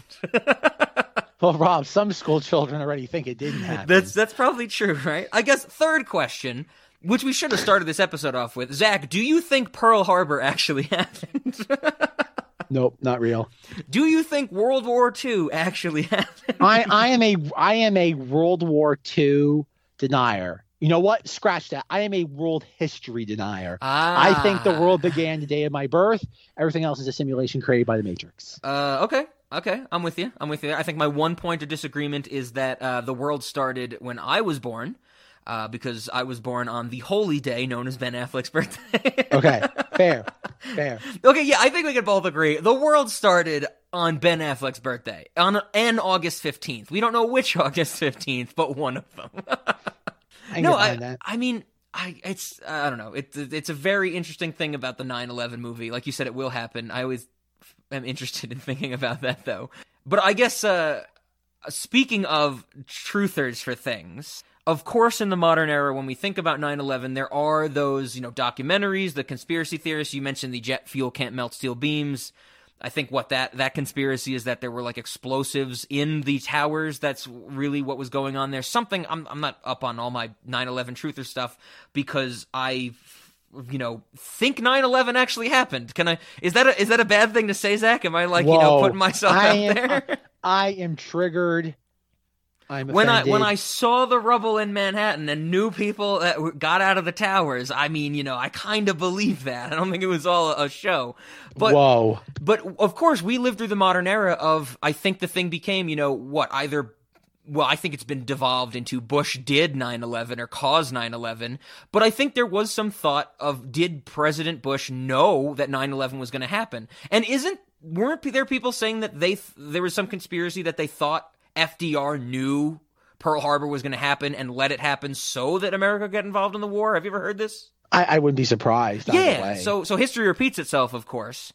Would Pearl Harbor, the movie, been improved by a conspiracy theory subplot? What you're basically trying to say is that we should have gotten like Oliver Stone's JFK out of this. Oh, I totally forgot about that. There we go. We need to make an Oliver Stone's JFK out of this. Okay, boom, we did it. Okay. Because we don't get any conspiracy theory part of this. We get Jon Voight as FDR with this weird, I think it's a prosthetic chin that does not look good, standing out of his wheelchair to go, God damn it, we need to bomb the Japanese. Another insane scene. What line does he have? He's like, they go to him like, we have a sub commander who's figured this out. He's like, I love sub commanders because they don't take bullshit, and neither do I. Yeah, they don't have time for bullshit, and neither do I. Yes. Who says this? Who talks this way? FDR. Because I did read in the historical inaccuracy that they changed some of the dialogue in Jon Voight's Day of Infamy speech, which of course is like one of the famous presidential speeches. And I'm pretty sure in the actual Day of Infamy speech, he says, we as Americans don't have time for bullshit. And America collectively went, yeah, we don't have time for bullshit. Let's send 6 planes to Japan or China, whatever they go in the Doolittle riots. Raid, whatever it is. I like that, Doolittle riots. That's what they go. They go to Doolittle riots.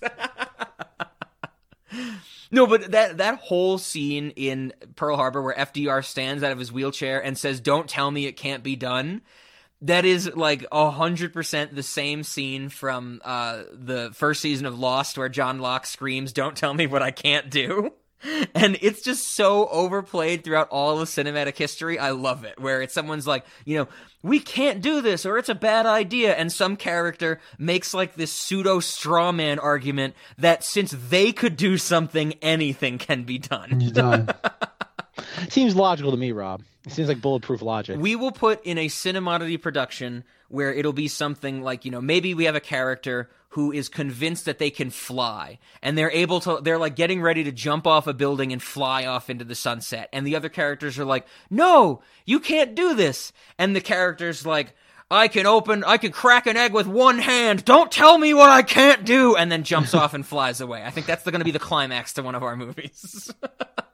Oh, God. Beautiful. This Beautiful. movie, Zach. This fucking movie, Zach. It's always a disaster, Rob. Like, and that's the thing. That's the thing. It's weird to look at it. Like, we were talking about The Mummy Returns, and we're like, oh, look at the scorpion thing. And then you look at the special effects in this, and they hold up perfectly. Oh, yeah, absolutely. Good. There's not a lot of pure CGI shots in here. Good blend of the realistic or whatever it is, like live action and CGI. It totally holds up. I was totally on board for the a lot of the attack scene and stuff like that. Some of the air fights between the planes, I think looked fine, but I couldn't really get a sense of what the hell was going on because they're edited to shit by Michael Bay. Mm-hmm. But like you said, it all holds up for the most part. I mean, I don't even think there was any shots in here. Maybe one or two stood out to me that looked like you could tell they were composited or something like that, because you have to have everything in every goddamn frame. You know, people have to be running on the ground, and you see all the airplanes and shit blowing up in the background. But I had no issue with any of that. Like, I never thought it looked bad or anything of that along those lines. Yeah, exactly. Like, that's the thing. It's just so odd to think about how something would seem so simple.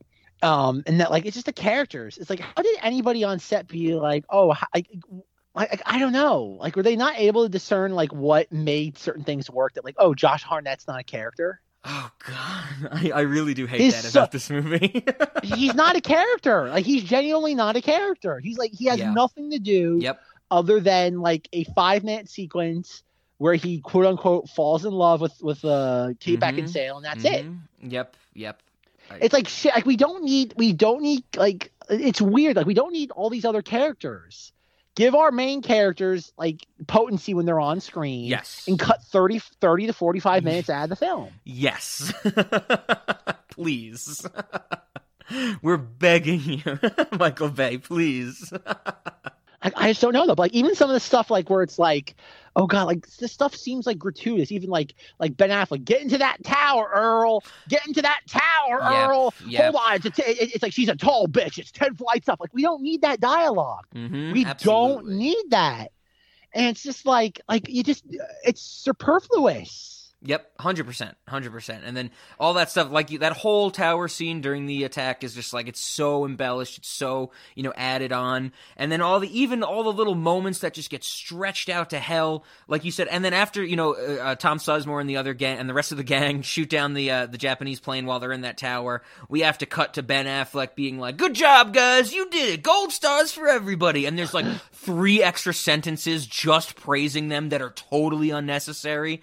And it's just like, oh, it's so every detail. Like, you could take, like, the editing tool to this and just, it would be such a pain because you're doing it so frequently with such small moments, but it would get at least 20 minutes out of the movie if you did something like that.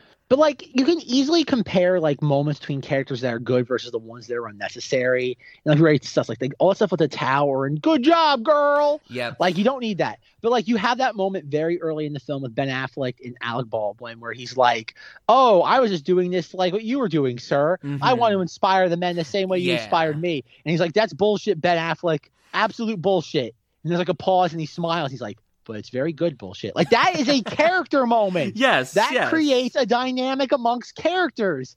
And it works. Like, that works. And it's like, were they just not incapable of this? Like, not that you can have those moments all the time, because if you do, it devalues all of it at once. Sure. But, like, just like, if you are going to have banter, make it worth your while. Yes. I completely agree. And it's like, nope, we're gonna have nonsense. It's like, fine. You know what's nonsense in this movie, Zach? Since we mentioned everything? it, we should go back to everything. But there's a moment of nonsense that So you mentioned the stuttering character having the issue, like, alerting everybody that the attack is happening. I'm surprisingly neutral on that. What really? I hate is the scene of him, the stuttering character, trying to propose. Say, Betty.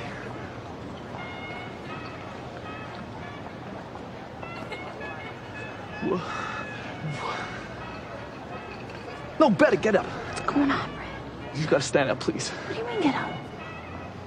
Just stand up. Stand down here.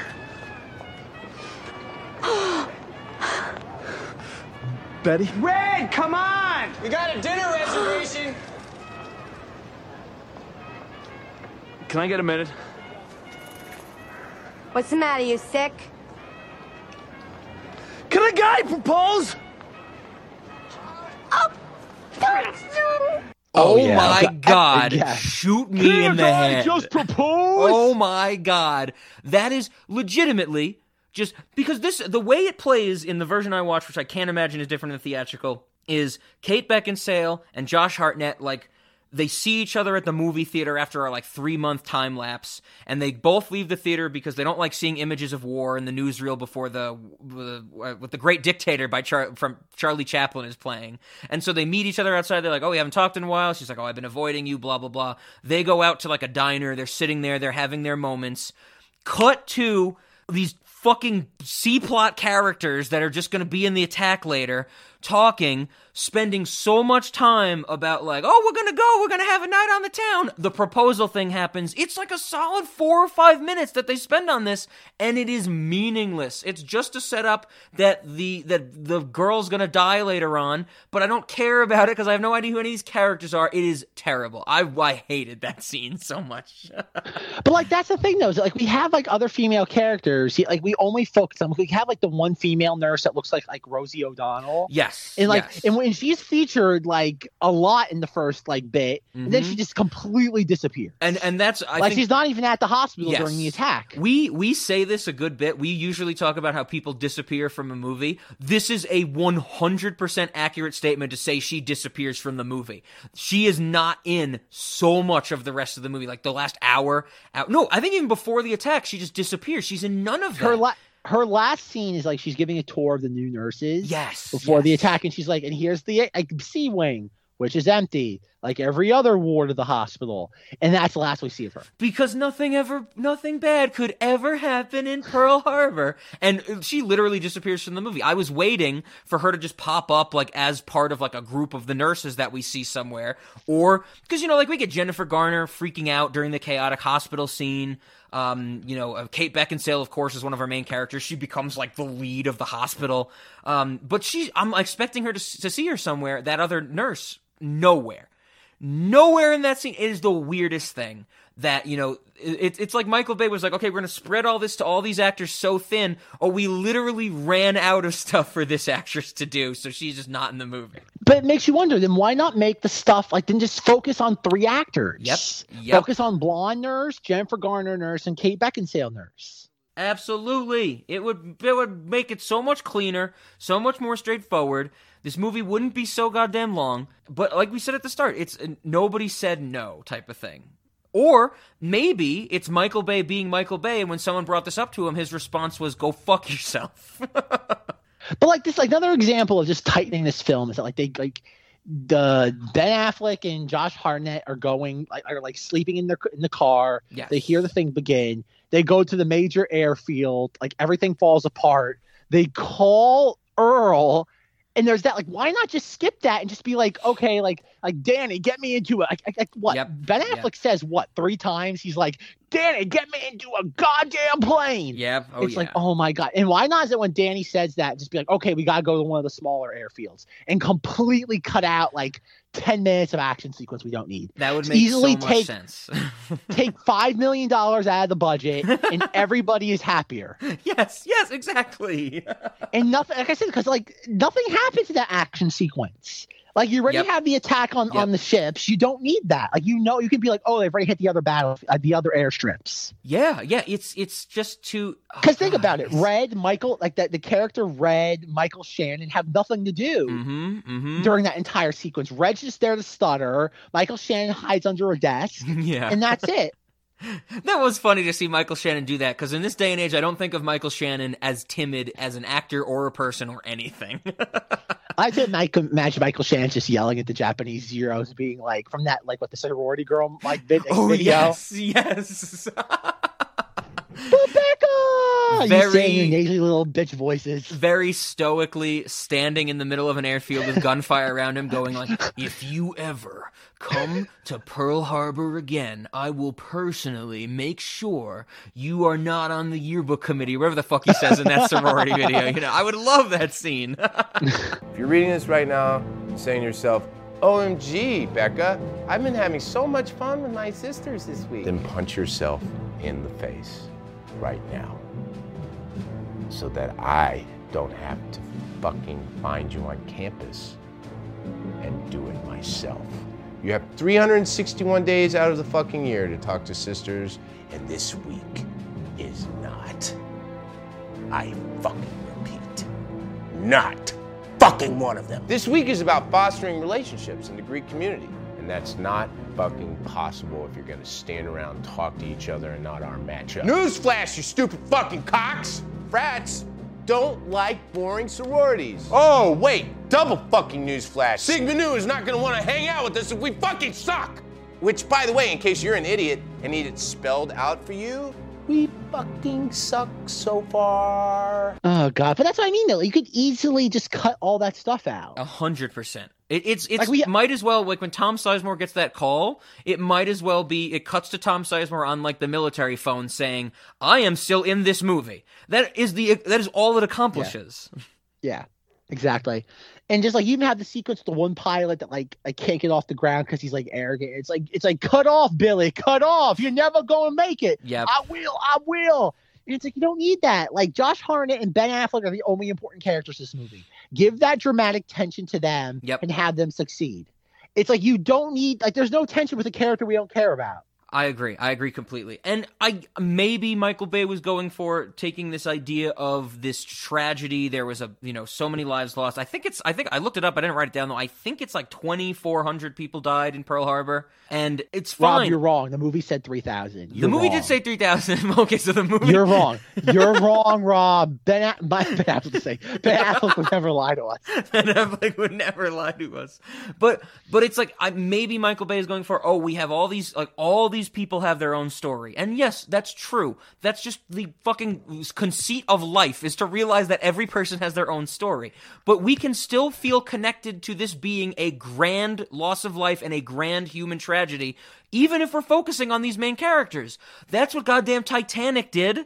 And we were fine with that. And he even tries to have it like every single way. We try to have the romance and focus on that. We try to show all these characters that have, that get hurt or lose someone in the actual attack. And then it happens again at the end of the movie where we get the narration where it's like, there are still this many people trapped underwater, at the, in the USS Arizona or whatever it is. And I'm like, I get it. I understand. That's what I mean. Everything is just so hackneyed. Like even the like super duper epilogue where we see him like raising Danny's kid. Yes, and it's just that like, oh man, he's teaching him how to fly just like him and Danny, and the kid looks just like Danny. It's like, did we really need that? Like we couldn't just have the Kate Beckinsale epilogue. Exactly. That's like I said. We either take that out or we put it in, and Kate Beckinsale has 8 different men raising that child. That's so funny. Like if historical inaccuracy doesn't mean anything to Michael Bay, why not just put Kate Beckinsale and Cuba Gooding Jr. on the Doolittle raid? Like just have them flying the plane.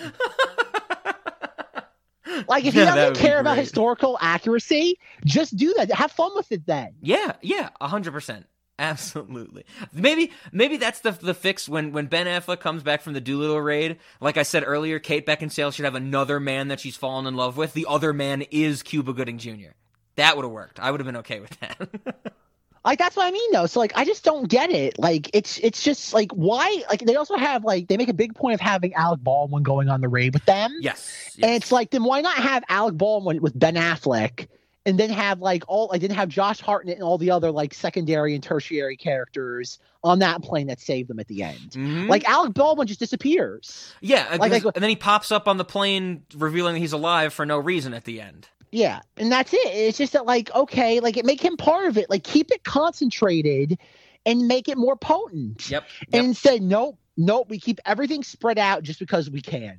Yes, just because we can. Absolutely. Real quick, can we please talk about the very just awkward moments of unintentional or maybe intentional comedy in this where when we have Red stuttering coming out of the bathroom and it's and that's clearly meant to be a comedic moment. Yes. Yet it's so out of place considering everything that's happening in the film.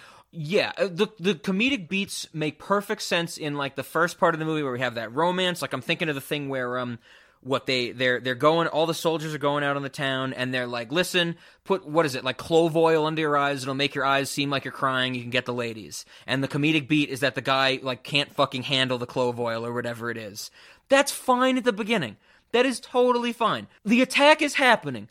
Boats are getting blown up. Shit's going wrong. Stuttering character has to try and have a comedic beat. That is so strange to me.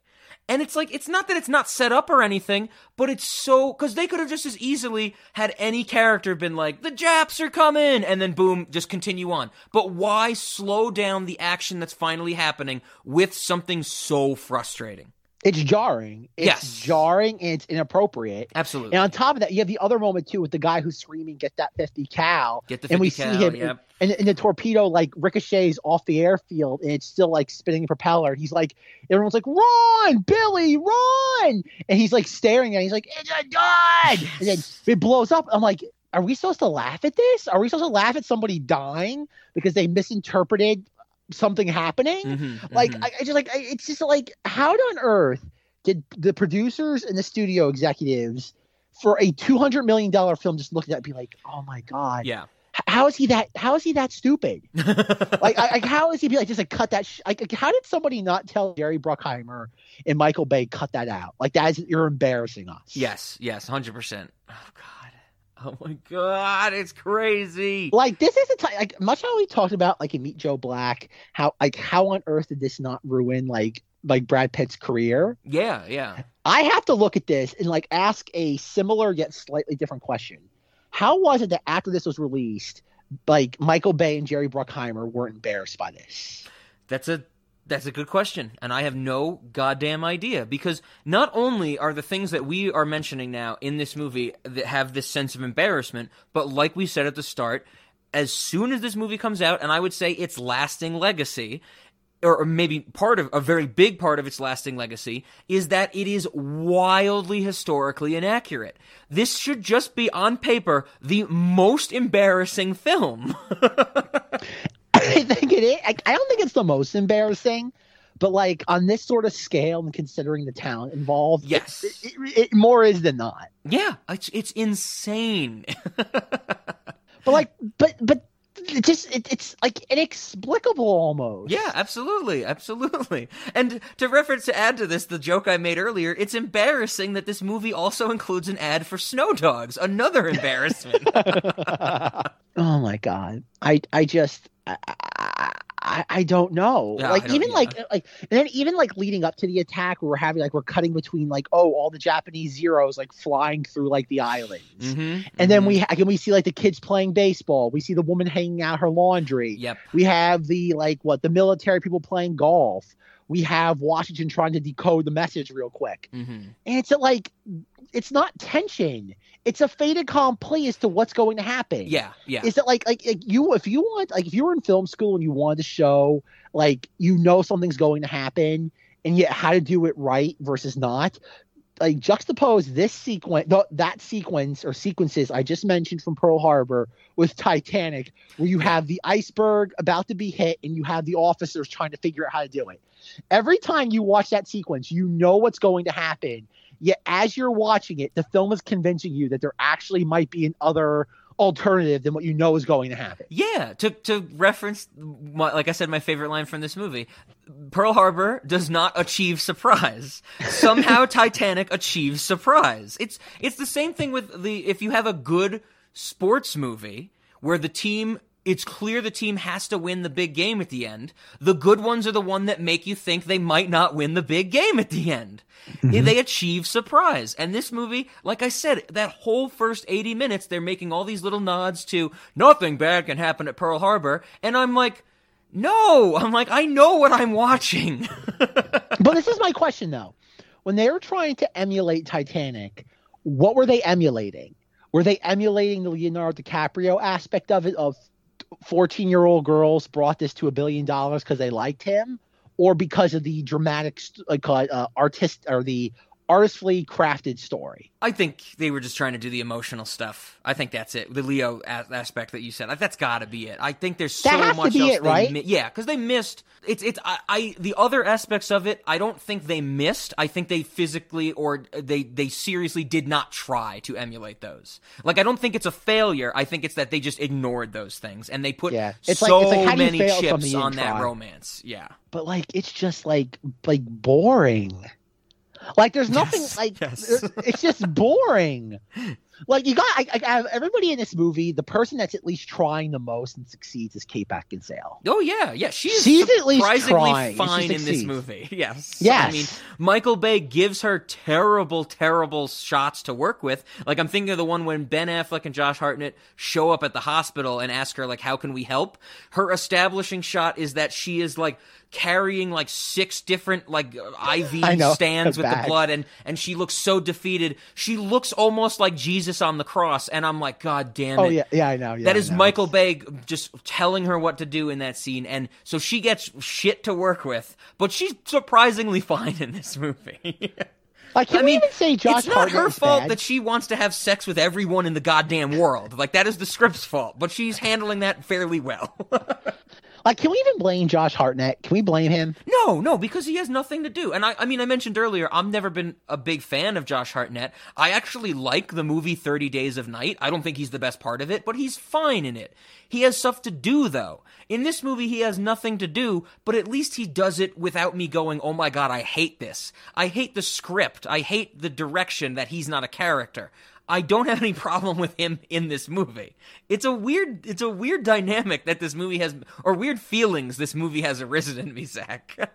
But who's the culprit then? Is it Michael Bay, the studio, or Jerry Bruckheimer? I think it's Michael Bay and Jerry Bruckheimer, because I think we can agree, and as we said, that it seems like the studio did not rein them in the slightest. Of course, as we mentioned before, and you can read about, there are a lot of behind the scenes like issues, or there were a lot of behind the scenes issues with Michael Bay fighting about budget, and I think like the story goes is that there are a few times Michael Bay would like threaten to walk off the film. But I think that just illustrates the fact that, you know, it was Michael Bay and Jerry Bruckheimer just being like, oh my God, we can do this. I'm sure they got the script. I think it was written by someone named Randall Wallace, so they didn't have anything in it, anything to do with the script. But I think they got this script and were like, let's punch this up to the maximum. Let's Titanicify it. Let's James Cameronify it. And let's make sure we do everything all the way to the nines. And nobody said no. And it got spread too thin, and it became a nightmare. And I guess no one involved. But that's the thing, though, is like, did anybody read this script, or was it just simply like on paper they were being sold to it as like the next Titanic? I think it had to be that. I think that, you know, Michael Bay, like I kind of was just getting at, you know, they got this script or found this script from Randall Wallace and went, oh, like this is it. This is a tragedy that enough time has passed for. We can, like, you know, put the empathetic human emotion story in this and go for what James Cameron went for. Yeah. Like I said, I don't know them. I just don't know how anybody could have, like a studio executive, considering how studio execs love to meddle, they were hands off on something like this. Yeah, because maybe that's another thing to think about with this. What did Michael Bay? He's done a good bit of movies, like we mentioned Armageddon. What else is before The Rock, Bad Boys? The Rock. And Bad Boys 2, The Rock. This was kind of the turning point for him into like just being like a schlock director, where it's just like he does whatever he wants and he doesn't care. Yes. Oh, Bad Boys 2 is after this. Okay, so it's Bad Boys, The Rock, and Armageddon are before this, and then he just goes balls to the wall with big. I just don't care. Yeah. But like that's the weird thing though. Like if you look at his filmography, it's weird that like he has misses. Like he's not like one of these people. Like he's not like a Jimmy C where he can just be like, okay, yeah, I've never had a flop. I can do whatever I want. Like who are you to like I have the 2 highest grossing films of all time. Yeah, exactly. Nobody. Yeah. I am beyond reproach. Michael Bay, like you look at him and you look at his like directing career. And like I said, going back to like, okay, like he did a bunch of music videos. His first real big one was Bad Boys, unexpected hit. Next year, The Rock. Another unexpected hit. Armageddon. Yep. This is where it starts to devolve into stupidity. It's still very, very successful. Space dementia. Yes. Pearl Harbor, where it's like, okay, stupidity is here. Bad Boys 2, where it's like, okay, at least it's redeemable. There are some redeemable elements. The Island is his first genuine bomb. Yes. With Ewan McDonald and Scarlett Johansson. Yep. Then he rebounds with Transformers, which everybody admits is incomprehensible, but it's successful beyond anyone's dreams. Revenge of the Fallen Moon, incomprehensible, but successful beyond anyone's wildest dreams. Dark of the Moon, incomprehensible, but once again beyond anyone's wildest dreams. Yes. He takes a step back with Pain and Gain, which is considered another abhorrent film, but it costs nothing to make, so nobody cares. Very interesting movie, like I said at the start. I find that movie very interesting. Then you have Age of Extinction, incomprehensible, yet successful beyond anyone's wildest dreams. The film actually stops dead in its tracks to explain an underage romance. Oh, yeah. Yeah, it doesn't. I've never seen it, but I know you've told me, and I've looked into it. I'm pretty sure in that moment when it stops in its tracks to explain the Romeo and Juliet laws, which I think even at the time of that movie coming out are fairly archaic in the United States. Yes. The way it's shown and explained is that the character has like the laminated card illustrated. Does, yeah. God, that is fucking batshit crazy. Insane. The movie, instead of just saying like, okay, we cast a 16-year-old, but she's playing an 18-year-old, Mark Wahlberg goes, you are 21, my daughter is 16, what you are doing is illegal. The boyfriend character whips out a like 3x5 car and says, we started dating when I was underage, thus it is legal. And the movie just carries on from there. How old are you? 20. She's a 17-year-old girl. So we can work this two ways. One, I punch you right in the mouth and you call the police on me.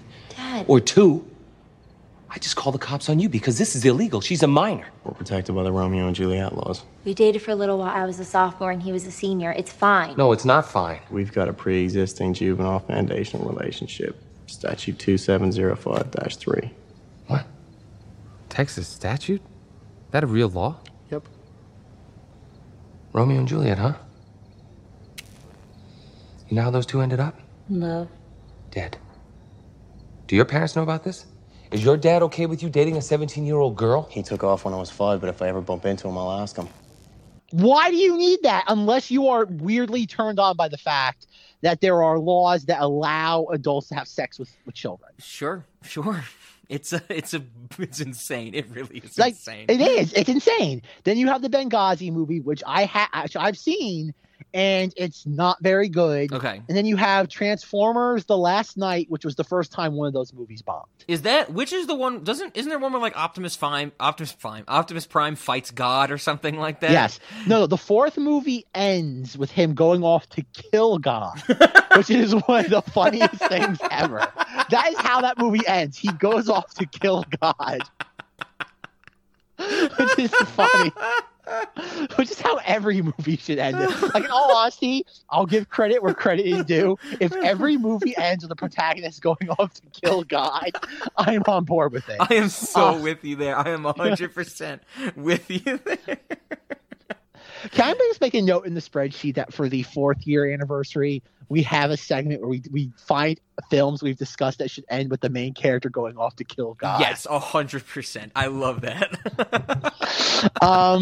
Yeah, that movie. Okay, one of my biggest cinematic. I've had a couple cinematic regrets. I think I've talked about them on the podcast.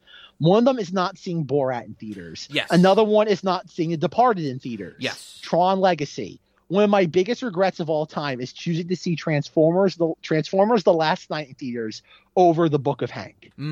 Fair. Now that One you of my mentioned The biggest Departed, cinematic regrets. The Departed should end with Mark Wahlberg going to kill God. No, it should end with that rat in the final scene going to kill God.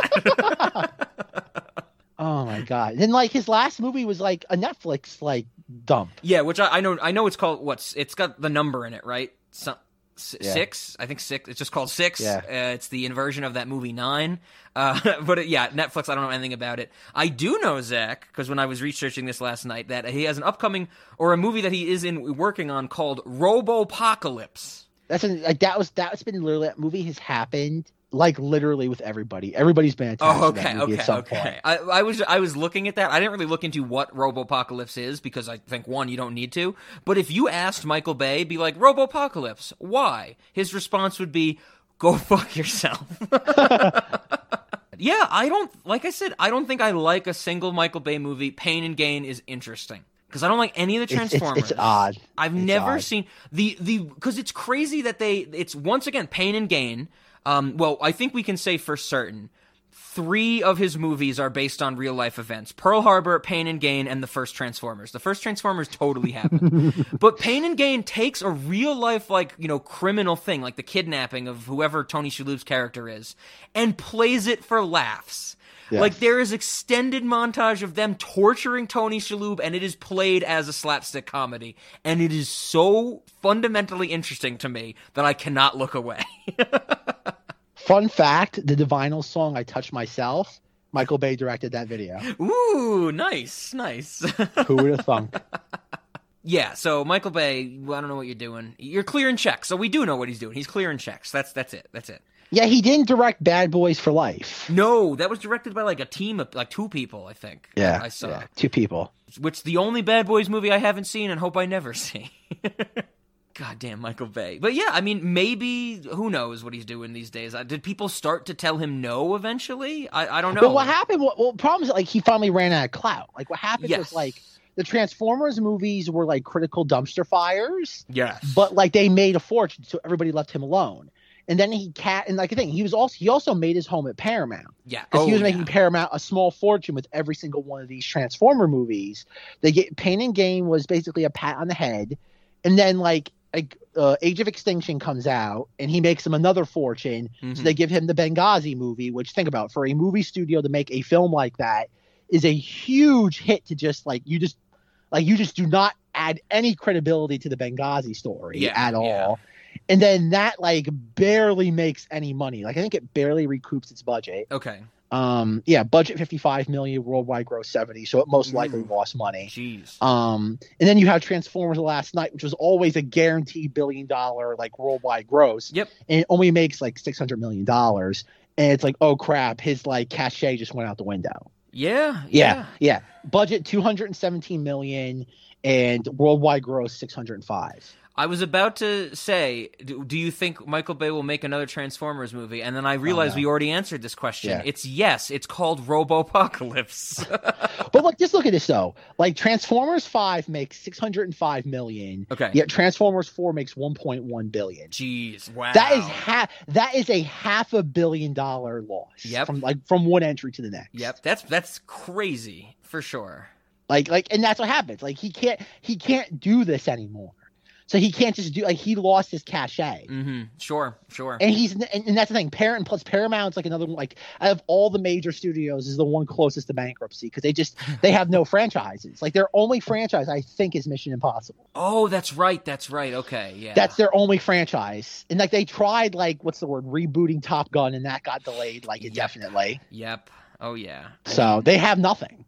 Well, Zach, they can't afford to keep have Paramount Plus, the streaming service. No, Rob, it's not Paramount Plus. It's Paramount Go. It's HBO Plus and Disney Go. Every streaming service is going to be called insert not to name plus. So you have Disney Plus, HBO Plus, Paramount Plus, Sony Plus, Netflix Plus, Hulu Plus. What else is there? Crackle Plus, YouTube Plus, Quibi Plus, TikTok Plus, yes, Gas Station TV Plus, Maria Menounos Plus. Oh, okay. I would totally get a month of Maria Menounos Plus, okay? I would be so about that. Be like, what? I would tell this to somebody, and they'd be like, well, what's on there? Nothing. There's literally no content on Maria Menounos Plus. Why are you paying for it? And it's like, dude, if you have to ask me that question, we should not be friends. Delightful. Yeah, I mean, IFC Plus probably exists. Oh, I'm pretty sure AMC Plus does exist. I think it is AMC Plus. I don't know if you mentioned that one because we've rattled so many fucking names. Peacock Plus. Oh my god, it's insane. CBS All Access Plus. ESPN Plus. Discovery Plus. National Geographic Plus. Marvel Plus. Yeah, Marvel. The Simpsons Plus. Do you Harry think that's Potter the next? Plus. You think that's the next step? That it's not streaming services with different franchises on it. There is just a streaming service for that franchise called that franchise Plus. Like you said, Harry Potter Plus, Marvel Plus. Oh God. The Hunger Games Plus, Divergent Plus, Twilight Plus. Oh my God. 12 Years a Slave Plus. Twilight Zone Plus. I probably would. Oh, did you hear that got canceled? Did you hear that I got canceled? It did? No! Yes, no! It got canceled. I need more to complain about. I needed a third. Oh no, we're never gonna get a sequel to the octopus hacking computer. No, Zach, no! I'm so upset. I honestly did not hear this. I'm so upset. How will Jordan Peele ever survive? God. Okay, well, I guess then that's fair that the 20th episode of Jordan Peele's Twilight Zone is the best one. It ended on a high note. Jordan Peele plus. Get Out plus. Jordan Peele plus. Key and Peele plus. Yes, absolutely. Jesus. The Rock plus. People would buy that. The Rock plus. People would I'd totally buy that. YouTube plus. Jesus. Did we say that already? I have no idea. Facebook plus. Twitter plus. I feel like I'm going to, when I'm editing this, I will be like, oh my God, we said the same thing over and over for 5 minutes. Oh my God. Wonder Woman plus. Yep, there you go. Batman plus, Superman plus, Jesus. Jesus plus. Jesus plus. There you go. That is the Christian streaming service. Jesus plus. Mm-hmm. There you go. We figured it out, Rob. We figured it out. We figured out the universe. Spotify plus. Spotify Tidal plus. Yes. Ooh, Tidal plus. Yeah. Do you think that's actually how? Because I know I don't know if it's over, but like Tidal has been in a lawsuit for a while. I don't know if it's over. Do you think the way that Tidal and Jay-Z get out of their lawsuit is by just ending Tidal and then immediately starting Tidal Plus? Yes. Be like, hey, it's not us. You sued Tidal. This is Tidal Plus. Oh my God. Yeah, that sounds about right. Okay, I'm laughing so much I'm coughing. To finish this crazy tangent, we have to say the end-all final plus, Cinemodities Plus, right? Oh, there we go. That's what the Patreon should be called. That's the way to end it. Cinemodities Plus. Yeah, the Patreon technically doesn't have a name. I mean, it's just like Cinemodities on Patreon. So I guess we should just call it Cinemodities Plus. Okay, perfect. We got it. We figured it out. Cinemodities Plus. Great. Knights of Vader minus. What do you think about that? Why is it called minus? Because there's only an episode every 4 months now. I hate everything, Rob. I think we finally found the movie Pearl Harbor to break us. Yeah, that's exactly. We're on the same page. It took us 3 years. We somehow survived the goddamn dinosaur movies. We survived Dr. Sleep. It took Pearl Harbor to make us lose our minds in real time. This is our first Michael Bay film. That's kind of shocking when you think about it. Yeah, it took 3+ years. We should have seen it coming. We should have been like, do we want to do Michael Bay now, or want to get at least another year of the podcast out? I don't even know. I don't think there's honestly a single Michael Bay film I want to talk. Like if we did an amalgamation. Yeah, right. Of like his entire filmography, like kind of like David Fincher, I think that would be fine. But I cannot imagine talking about like any one particular movie like this again. No, I've thought about that, and the only reason any of them would come up would be like Pain and Gain. Maybe Pain and Gain because it's interesting, but I was thinking Armageddon for Ben Affleck's birthday one year. Oh, okay. But there's so much to cover with Ben Affleck before we get to Armageddon that would take Paycheck. Forever. So about Paycheck. Yo, Paycheck, that movie's crazy. We'll do that one day, Zach. Paycheck is so stupid. It is. That's why I love it, though. It's the dumbest fucking thing.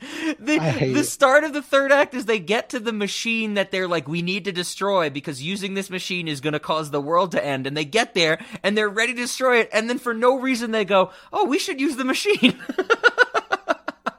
The machine is a lens with a curvature that is so crazy it lets them see through time.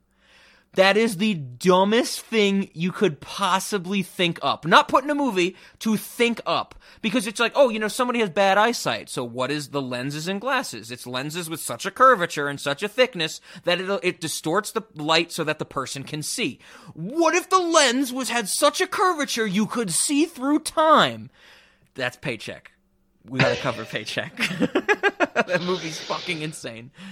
Aaron Eckhart has terrible hair in that movie. What is it with Ben Affleck and just picking horrible movies? Is he drawn to it? I mean, I think the unfortunate true answer is rampant alcoholism. Very unfortunately, that might be the true answer. Isn't it's what you got like Ben Affleck and not a slew, but a few other actors where there's some movies in their career that they'll just be like, yeah, I don't remember making that because they were so drunk. Like Colin Farrell in Miami Vice. Yes, Colin Farrell is one of them. Absolutely.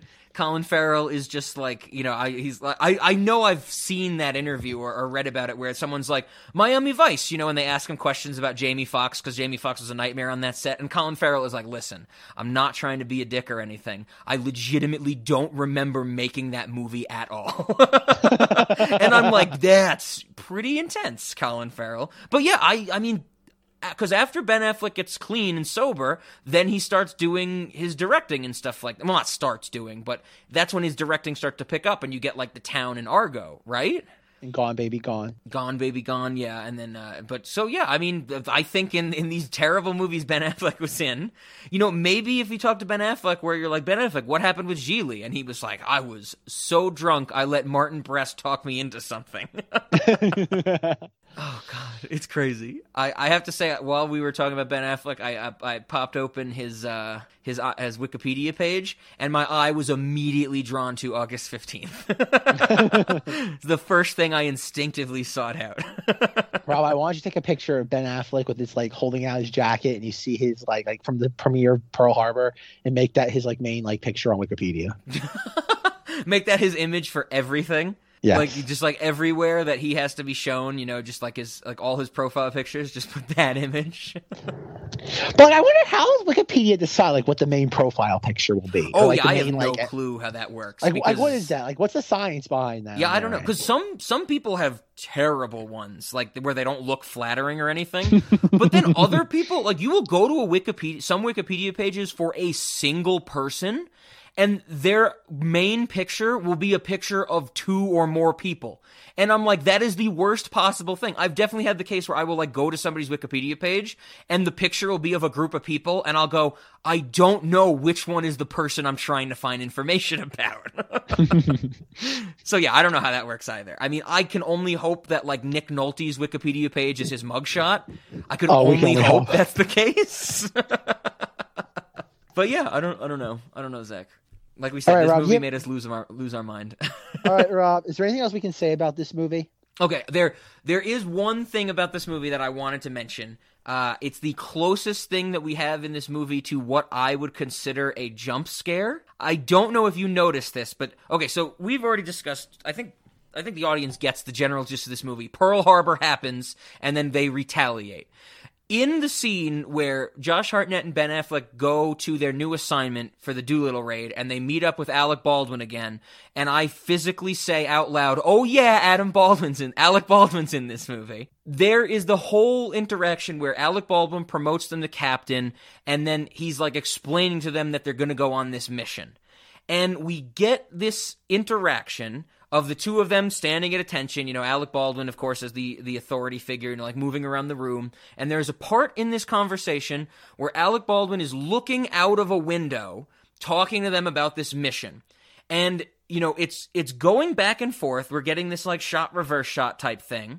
And then there is an edit to when Alec Baldwin says, do you know what a top secret mission is? Or something along those lines. And Ben Affleck, of course, responds, you know, it's the kind of mission you don't come back from, or something like that. But when it cuts to Alec Baldwin saying, do you know what a top secret mission is? It doesn't technically break the 180-degree rule, but it has Alec Baldwin filmed from his right side looking to the right, which the camera has already established is not where Ben Affleck and Josh Hartnett are standing.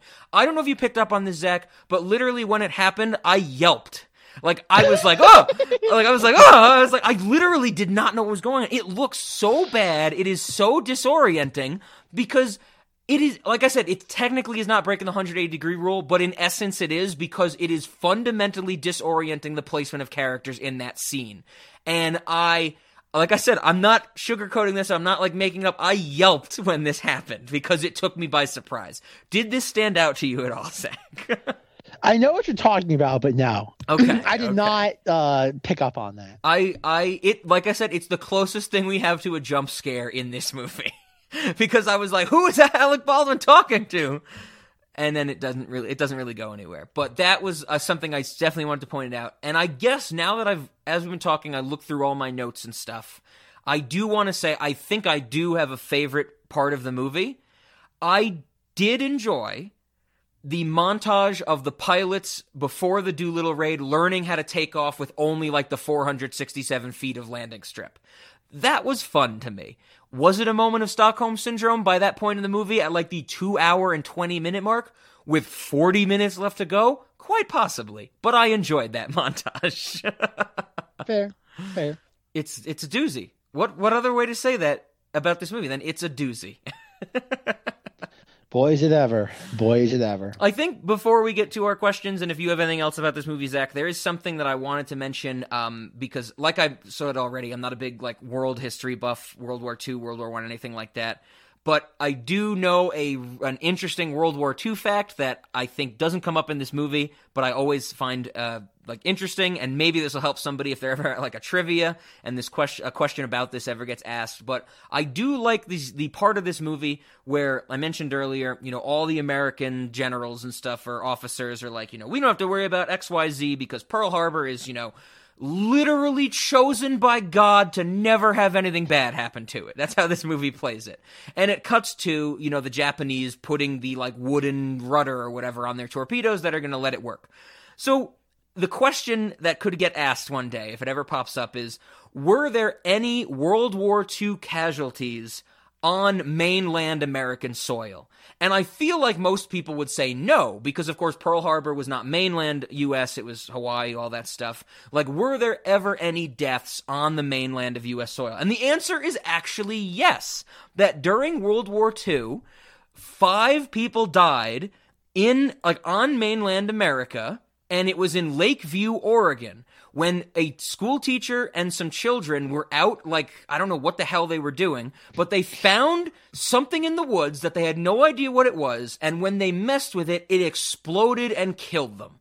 It is the only known fatalities in the continental United States during World War II, and it was on May 5th, 1945. And so the whole thing is, to answer your trivia question, the answer is yes. Like, civilians died during World War II in mainland U.S. But it turns out that what they died from was a Japanese balloon loaded with bombs that had made its way over to the U.S. And the interesting part of the story is that during World War II, the United States had no concerns about anybody like bombing mainland U.S. because they had, their plane defense systems and all this stuff. And the question in World War II, or near the end of World War II, how the hell did the Japanese get a bomb to Portland or somewhere around Oregon, Lakeview, Oregon, because the technology time, everyone was convinced there is no way they could have gotten one from Japan all the way across the ocean to continental United States. And this is literally how the entire species of humanity found out that the jet stream exists in upper atmosphere. That the Japanese found out that the jet stream exists and could transfer a balloon bomb that quickly to United States, continental United States. It's a very interesting story that I'm very upset because in my notes, I wrote in all caps, look up deaths that happened on U.S. soil because I knew about this, and I want to do more research before this recording, and I totally forgot to do it. But God everybody damn it, check it out. It's very, very interesting. It's a really cool story, and if anybody ever asks you, are there mainland fatalities during World War II, the answer is yes, and unfortunately, it was a woman and like 5 little kids, which is a bummer. But that's my fun fact for World War II that I know. And it involves... Rob, I have to ask, Rob, did you learn that from an episode of Mysteries at the Museum? I did. Of course. God damn it. That's how I found out about it, and I did a bunch of research afterwards because that was one of those Mysteries Museum segments where I was like, that's really cool. I got to figure out more about the story, and that is exactly how it happened. It literally sounded like I could literally hear like the commercial break with Don Wells.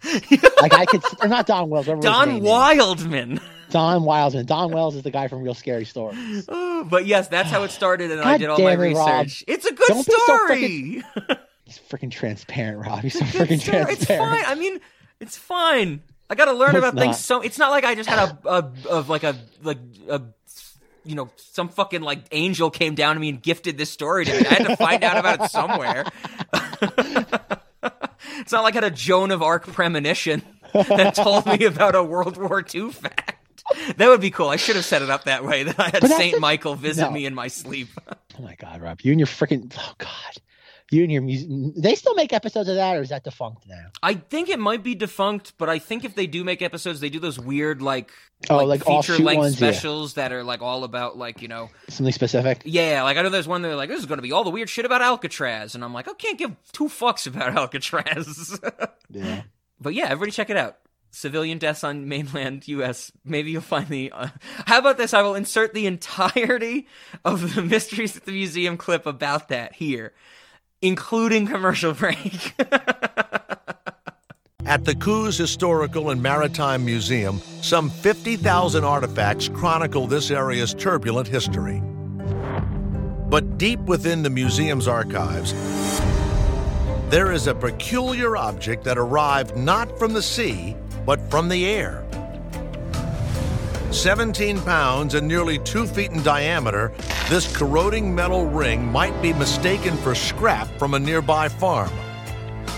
But the ring was part of a secret weapon designed to bring death and destruction on America's shores. And when it was finally exposed, it led investigators to a startling new discovery that would change the world forever. Why was this ring sent here? What incredible secrets does it hold? And how did it cause the only deaths resulting from enemy action to occur on mainland America during World War II? Oh my God, what the hell is this? Travel Channel has a streaming thing? What the hell? Travel Channel Plus! They do! Wait, is it Travel Channel Plus or Travel Plus? Or It's Destination TRVL. Plus? It's TRVL. Mysteries of Halloween. Plus. Whoa. Sold. Yeah, get that. Okay, start your free trial.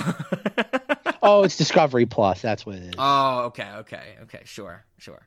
I think only $4.99 a month. Oh, that's lower than other things. So, what content's on watch there? No content. Guy Fieri. Watch a garden troll eat garbage throughout America. You had me at garden troll. Who on earth would ever sign up for this? Oh man! Oh wait, $4.99 is for ads. You get ads for $4.99. For $6.99, you get ad free. Boo! I also like that the way you said that. Now that we know more about streaming services in this modern era, it's totally clear what you meant. But I like saying you said it's $4.99 for ads. It comes across as out of context. You pay $4.99 a month to just see advertisements. I pay for my commercials. Yeah, I don't think I have... there's so much goofiness in here that we can't nitpick scenes, because I think we've explained this whole movie has goofiness and bonkers, and it makes no sense, and I'm shocked that there's some scenes that don't have more explosions in them, like outside of the attack scene, but it's just insane. You know that when Ben Affleck and Kate Beckinsale are on, like, they're on their date, and Ben Affleck, like, takes her to the Queen Mary, and they're going up that weird, pulley system, little stand, and it breaks, and they rush back down to the water. I totally expected, that little wooden thing to just blow up because it's a Michael Bay movie. It's crazy. It's crazy, Zach. I don't know what you've done to us. I legitimately do not know what you have done to us. I don't know what Pearl Harbor's done to me. Oh, God. So anything else you had about Pearl Harbor? I think we did it. I'm just happy it's over. It's fair. I'm glad we finally had this under our belt. Yes, 100%. So I guess with that out of the way, that brings us then to our questions. And I guess we can start with Cinemoddities. This is, I think, for all the reasons we described, the nobody said no. It comes across so bonkers and so ridiculous. I think I'm going to say yes to a Cinemoddity. And I think also we got an interesting idea earlier in this conversation that this has never really happened again. We've said something along those lines, like this emotional story tied with human tragedy that, is just so off the rails and so seemingly possibly misguided. This is just a ridiculous movie. For late night, though, my answer is, oh, God, no. Oh, God, no. Oh, God, no. Please. I will never watch this again. I don't want anybody else to watch it again. Please let it just sit in our repertoire, collect us. We can reference it as we need to. So I'm going yes and no. What do you think, Zach? Oh, God. Late night movie, no. Way too long. You fall asleep. As an oddity? What about late night installment series? Oh, God. They should do this what they did with Justice League. Chapter 1. romance. No, prologue. William Fichtner hits a child. Chapter 1, romance. Prologue. Is Ben Affleck retarded? I don't do words good. Only numbers. You might as well say that, you know? No, I don't. I know do letters. Only airplane. And he does, and he has his hands on like a steering wheel or something, or runs around the room with his arms out like a little kid pretending to be an airplane. And Kate Beckinsale's, I want to fuck this dude. Oh my god. I think steering wheel is better because there's no steering wheel in a plane. It's just a throttle. Exactly. Vroom, vroom. And he's like making car noises. And Kate Beckinsale's like, I'm pretty sure he said plane. And we are doing this medical procedure for all the air pilots. Passed. Cuts back to her telling the story on the train. All the other nurses are like, so dreamy. And like, I wish I had an idiot for a boyfriend. Delightful. Oh god, that's wonderful. Okay, so late night you said no. Cinemodities, what do you got? Cinemati, like, I don't know, like, it's so kind of just dumb and boilerplate, but it's also like embarrassing to a degree. But like Hollywood embarrasses itself like every chance it gets. I don't know. Like, I'm just so conflicted. It's like, it's embarrassing. Like, it's embarrassing to a level it's like almost unheard of. Yes. But what do you expect from the people involved? I know that's kind of, but that reason that what you just said is both why I think it tipped me over to the yes column, but at the same time you have that thought in the back of your head where it's like, what else could this have been? You know, there's no universe, I think, or alternate dimension where Michael Bay makes Pearl Harbor and it is not this movie. Fair enough. But that's the thing, though. Does that make it more special or like less special? I don't know. I'm kind of leaning towards the more special, but it's a tough one. Because while I was watching this for a long time, I was leaning towards no for the cinemodity, but I feel like it's just so much craziness and bonkers and everything that I just had. It tilted me over to the yes, I think. Can I be indeterminate on this? I mean, yes, technically yes. I mean, I can't. Like, we are not in the same room. I literally cannot force you to answer this question. I don't know. Like, it's just like the movie is looked down upon everybody. Yes. Like, the people that it's based on find it like abhorrent and disgusting. Everything is awful about it. Like, how can anyone make a film about a national tragedy and screw it up this badly? I like that phrase. That should be on the DVD. Okay, my rating for Cinemati is I guess. Okay, that's acceptable. And we're done. No, we have snacks. I guess I should say I don't have too many snacks for this one. I have a snack. I want a snack. I got my snack. It might overlap with the one snack Coke bottle of blood. Yes. Coke bottle of blood. Yes, 100%. My note is literally just Coca-Cola bottles filled with blood. I don't even say how we sell them or how people can order them. I just wrote Coca-Cola bottles filled with blood. Okay. And now we have our Cinemati's like hotel, like part of our whole like campus. Yes. All right. There should be like a love sex room for like couples, and it's like parachutes. Okay. I can get behind that. Yes. And then I mean, we will need, I think technically for like safety reasons, we will need parachutes in the restaurant because we have like helicopters and stuff in there. Yes. But we don't put them on anybody getting in the helicopters or the planes. We put them in this sex room that we're talking about. Yes. The sex room. Do you think like actual hotel? Well, no, I shouldn't say that because our hotel is an actual hotel. But you know how they have like the honeymoon suite and stuff like that? We call ours just like blatantly the sex suite. Maybe there's different. There's the sex suite, the fuck suite. No, not suite. That's too classy. Fuck room. Fuck room. Okay. Other than suite, what other? Because I like room. That's good. Just room. Maybe room. like chamber, so you could have like the fuck chamber or something. No. I don't know. I like fuck the fuck. Well, there'd be different ones. We'd have both. You know, I'm not saying we replace one, but like I like what's the chamber. What's the difference? Which one's better? Which one's worse? Maybe they're both just the same, but it's like a marketing thing, where it's like we do like a $200 a night upcharge for the fuck chamber. Yeah, yes, 100%. That is exactly what I'm going for. Okay, room, chamber, cell, quarters. Quarters might be a little fancy. That seems like rustic or something like that. The fuck quarters. The fuck quarters. That's annoying to say. That fuck ends with a hard K, and then quarter starts with a hard K sound. I don't like that, Zach.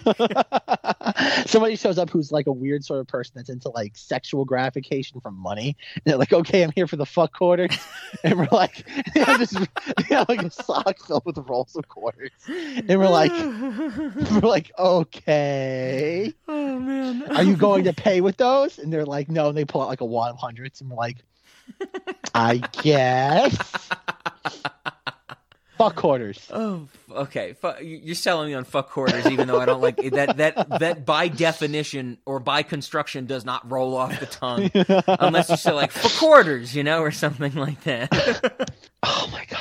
Okay, perfect. I like that. Yes. So okay, I'm with you there. I think that is actually a good segue into the other things I was thinking, because my other snacks. Of course, when we say snacks, we know we are not talking about succinctly food or anything like that. But I had some expansions to the restaurant, because we've been doing this a lot recently. Like I know we've added the airport recently for whatever fucking discussion that was. I know a long time ago we have something that's like, there's somewhere in the spreadsheet that says like you have to take a ferry to get to the restaurant, which does not make any sense in conjunction to other things we said about the restaurant.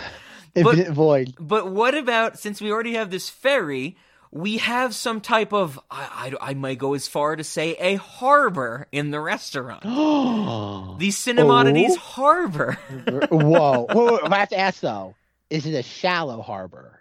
Maybe we set it up so it's like a public pool or a personal pool, that there's a shallow end and a deep end type of thing. Okay, sure. And so, we could get both of those in there. Could one launch a torpedo attack on said harbor? 100%. Okay, good. 100%. Good. We will have a Cinemodities movie or a sketch in a Tales from the Cinemodities restaurant movie that involves people hijacking planes from our own airport to bomb our own harbor.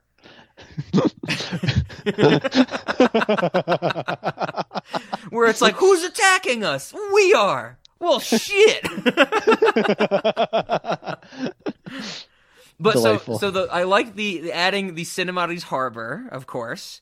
But the other thing I was thinking, which is one we're going to have to discuss, because I don't think we have anything like this or ever talked about it. Do we have some type of infirmary in our restaurant? We had to have hospital at some point. Control F the spreadsheet. That's a good point. I was thinking, okay, let's see. But to expand on this, whether or not we do have it, which I will find in a second as we're talking about this, if we do include an infirmary, do we put restrictions on who can use it? Specifically, do we make a Cinemodities infirmary that's just for you and I? What? Like we don't let employees use it. We don't let like an executive suite bathroom almost. Executive suite infirmary. And it's only if we get injured that we can have on-site medical attention. Everybody else can go fuck themselves. Sure, they get a little first aid like cabinet like in the bathroom. Okay, here I'm okay. I control F for a hospital in the spreadsheet. The first thing that it went to is from An American Werewolf in London episode. I quote, "For Rob and Zach only, a sexy, angry nurse feeds us hospital food." Okay. That is I like how it messaged that is the us. only instance of hospital. I don't know what other... I can't have typed infirmary in here. I can't imagine you doing that. Well, I could see you doing that. That is not in there. Maybe like medical? Oh, okay, medical's found something. Yeah, it's in the Starship Troopers episode. Oh god, we had a fuckload of snacks. Okay. In Starship Troopers, it says, we don't have a first aid station. We just use high-proof alcohol for medical emergencies. That might answer it. We don't have an infirmary because we've already established we only use high-proof alcohol for medical emergencies. All right, okay. Rob, you fit the piece into the puzzle. Okay, and that is also only the only instance of medical in this spreadsheet. A severely overlooked area of Infinite Void. Yes. So I'm glad that we talked about it and we can't have it because we have already established how these things are done in the restaurant. Perfect. I dig it. Okay, good. So those are the only snacks I had, as Coca-Cola bottle filled with blood being the snack, I guess, and then these additions to the restaurant. Is there any food in this restaurant? In this movie? No, very little, Zach. As it turns out, very little. No, food in this movie, I mean, we get a few, like, scenes, like, they're at the diner. I don't think they're eating, when Josh Hartnett and Kate Beckinsale are at the diner, I don't think we see them eating anything. There's that, like, the party before they all get shipped out, where, like, swing music is playing. I'm sure that there's some, like, drinks and stuff there. Yeah, There's champagne. He hits himself in the nose with the champagne. Yes, that's right. Other than that, I mean, I don't think we see... How about Cinemati's inoculations for our workers? That's interesting.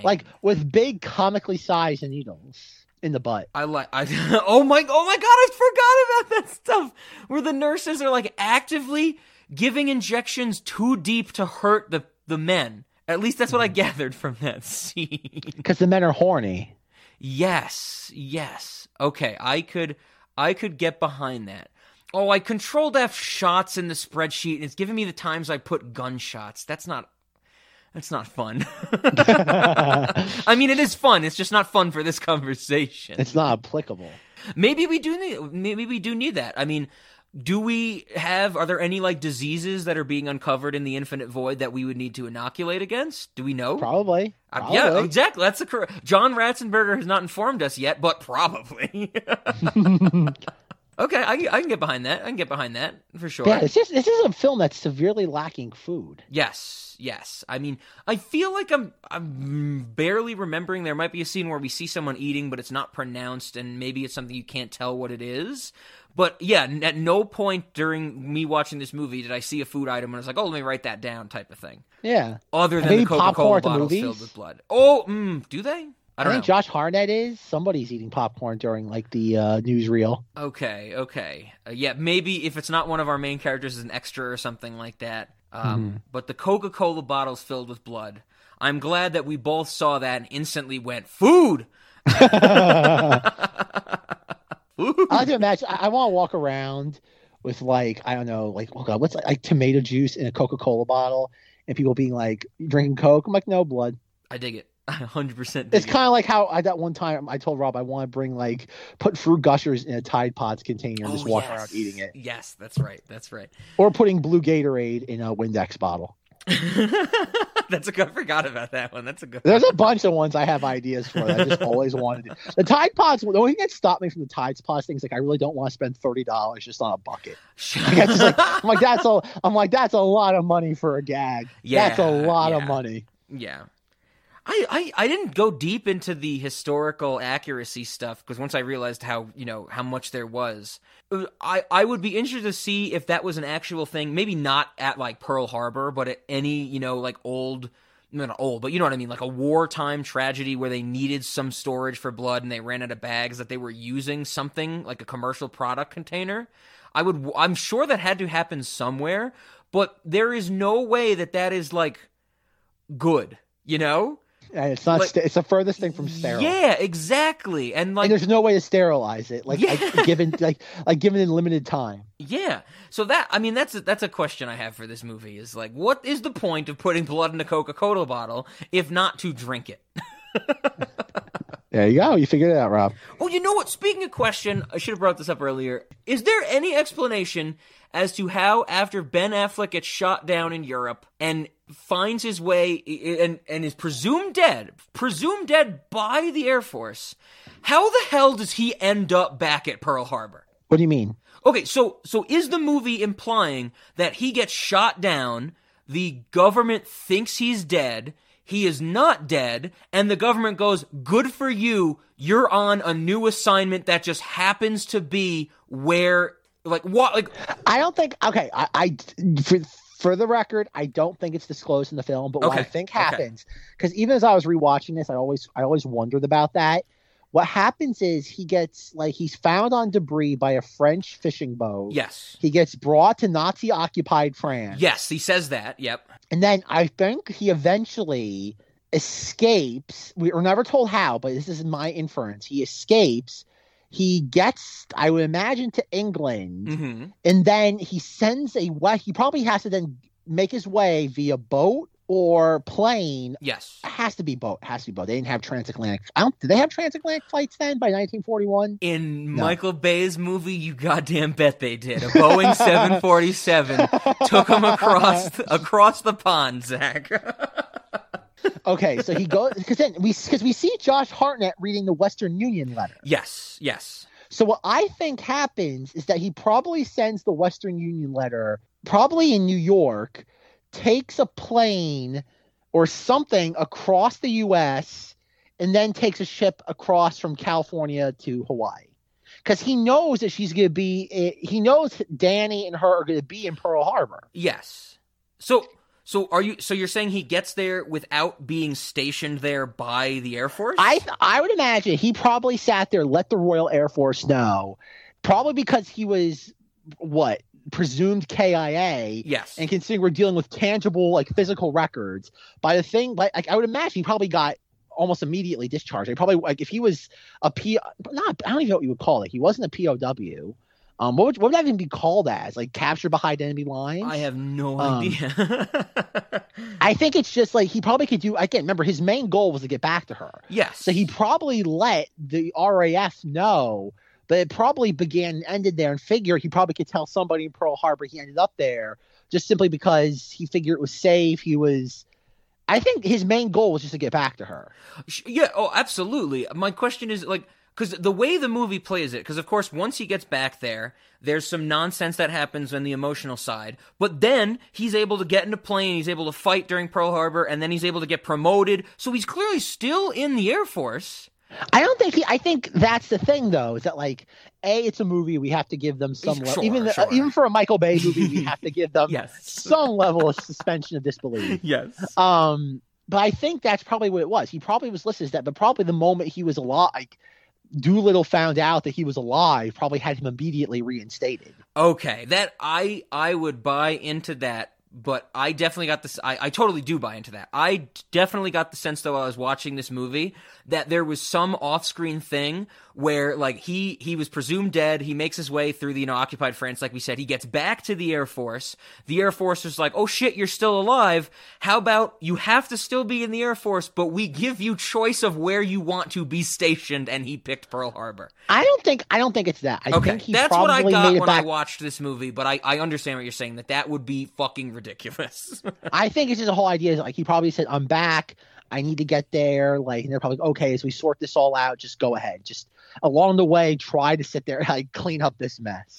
As we say this, it screams to me though that there would have, if Michael Bay gave any thought, because to be honest, I do think if we asked Michael Bay this question, his answer would legitimately be "shut the fuck up." But I honestly think that if Michael Bay was thinking about this, which I don't think he is in this script or this movie, that we would have had a scene of Ben Affleck back at traveling and talking to some higher up in the Air Force or the military, and them being like, "Son, you got shot down. You thought you were dead. You did a good job. Here's your honorable discharge." And Ben Affleck going, "No, sir, I want to fight. I want to get back in the fray. I want to go to Pearl Harbor to fuck my lady." I totally think Michael Bay would put that scene in if he thought about that moment in the script in any way, shape, or form, which I don't think he did. Yeah, like I said, I have no idea. Sure. I would rather see that than some of the other nonsense. Yes, I agree. But there were certain points in the movie where I was confused. I was like, how did he get back here? Do people still think he's dead? Is he going to start a new life or something? Was he stationed back here? And like we said, the official answer from Michael Bay is shut the fuck up.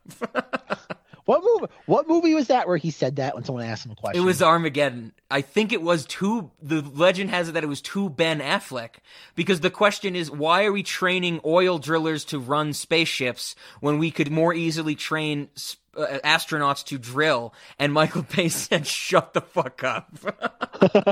I think that's on the Armageddon commentary. I've heard that that's where that comes from, that story. But it's a wonderful story. Indeed it is. Okay, now I think that's my last Pearl Harbor point.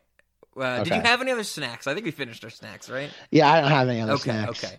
Well, then, I think, what do we want to say? Continue to send the Cinemodities family hate about the fact that Rob has derided Shrek last week.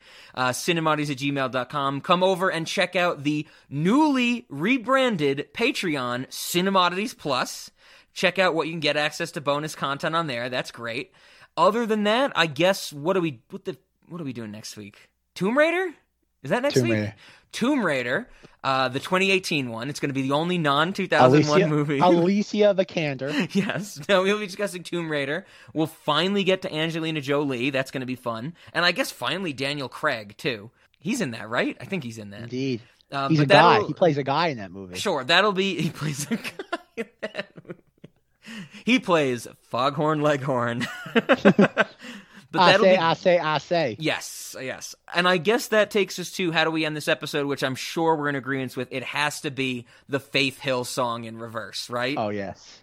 The song is called There You'll Be, and it is the official romantic ballad recorded for this movie. And I guess just because while we're on this topic, here's another way this film tried to emulate Titanic. And from what I read, Zach, they offered this song to Celine Dion. Of course they did. Well, yeah, I mean, of course. But once again, Michael Bay was just like, I can do it, you know? God, it should be worth noting, just funny that Faith Hill also did like the song for The Grinch like 6 months earlier. Oh, I forgot about that. Okay. What a time to be alive. What a time to be alive. We're on Earth Plus. Humanity Plus. I think it's Humanity Minus on that one, Rob. Yeah. Humanity Minus. I think we should start different streaming services. We have Cinemodities Plus, Cinemodities Minus, Cinemodities Multiply, Cinemodities Divide. The unfortunate thing is that so many people would not understand that these days, because who teaches arithmetic anymore? Everybody in the modern era, the same kids we were talking about that think 9/11 was a meme and never happened, are the same ones that act like Ben Affleck in this movie in real life. I know do education well. Vroom, vroom. Okay, that's good. We got some disenfranchised in the audience right at the end of this episode. I'm happy with that. Perfect.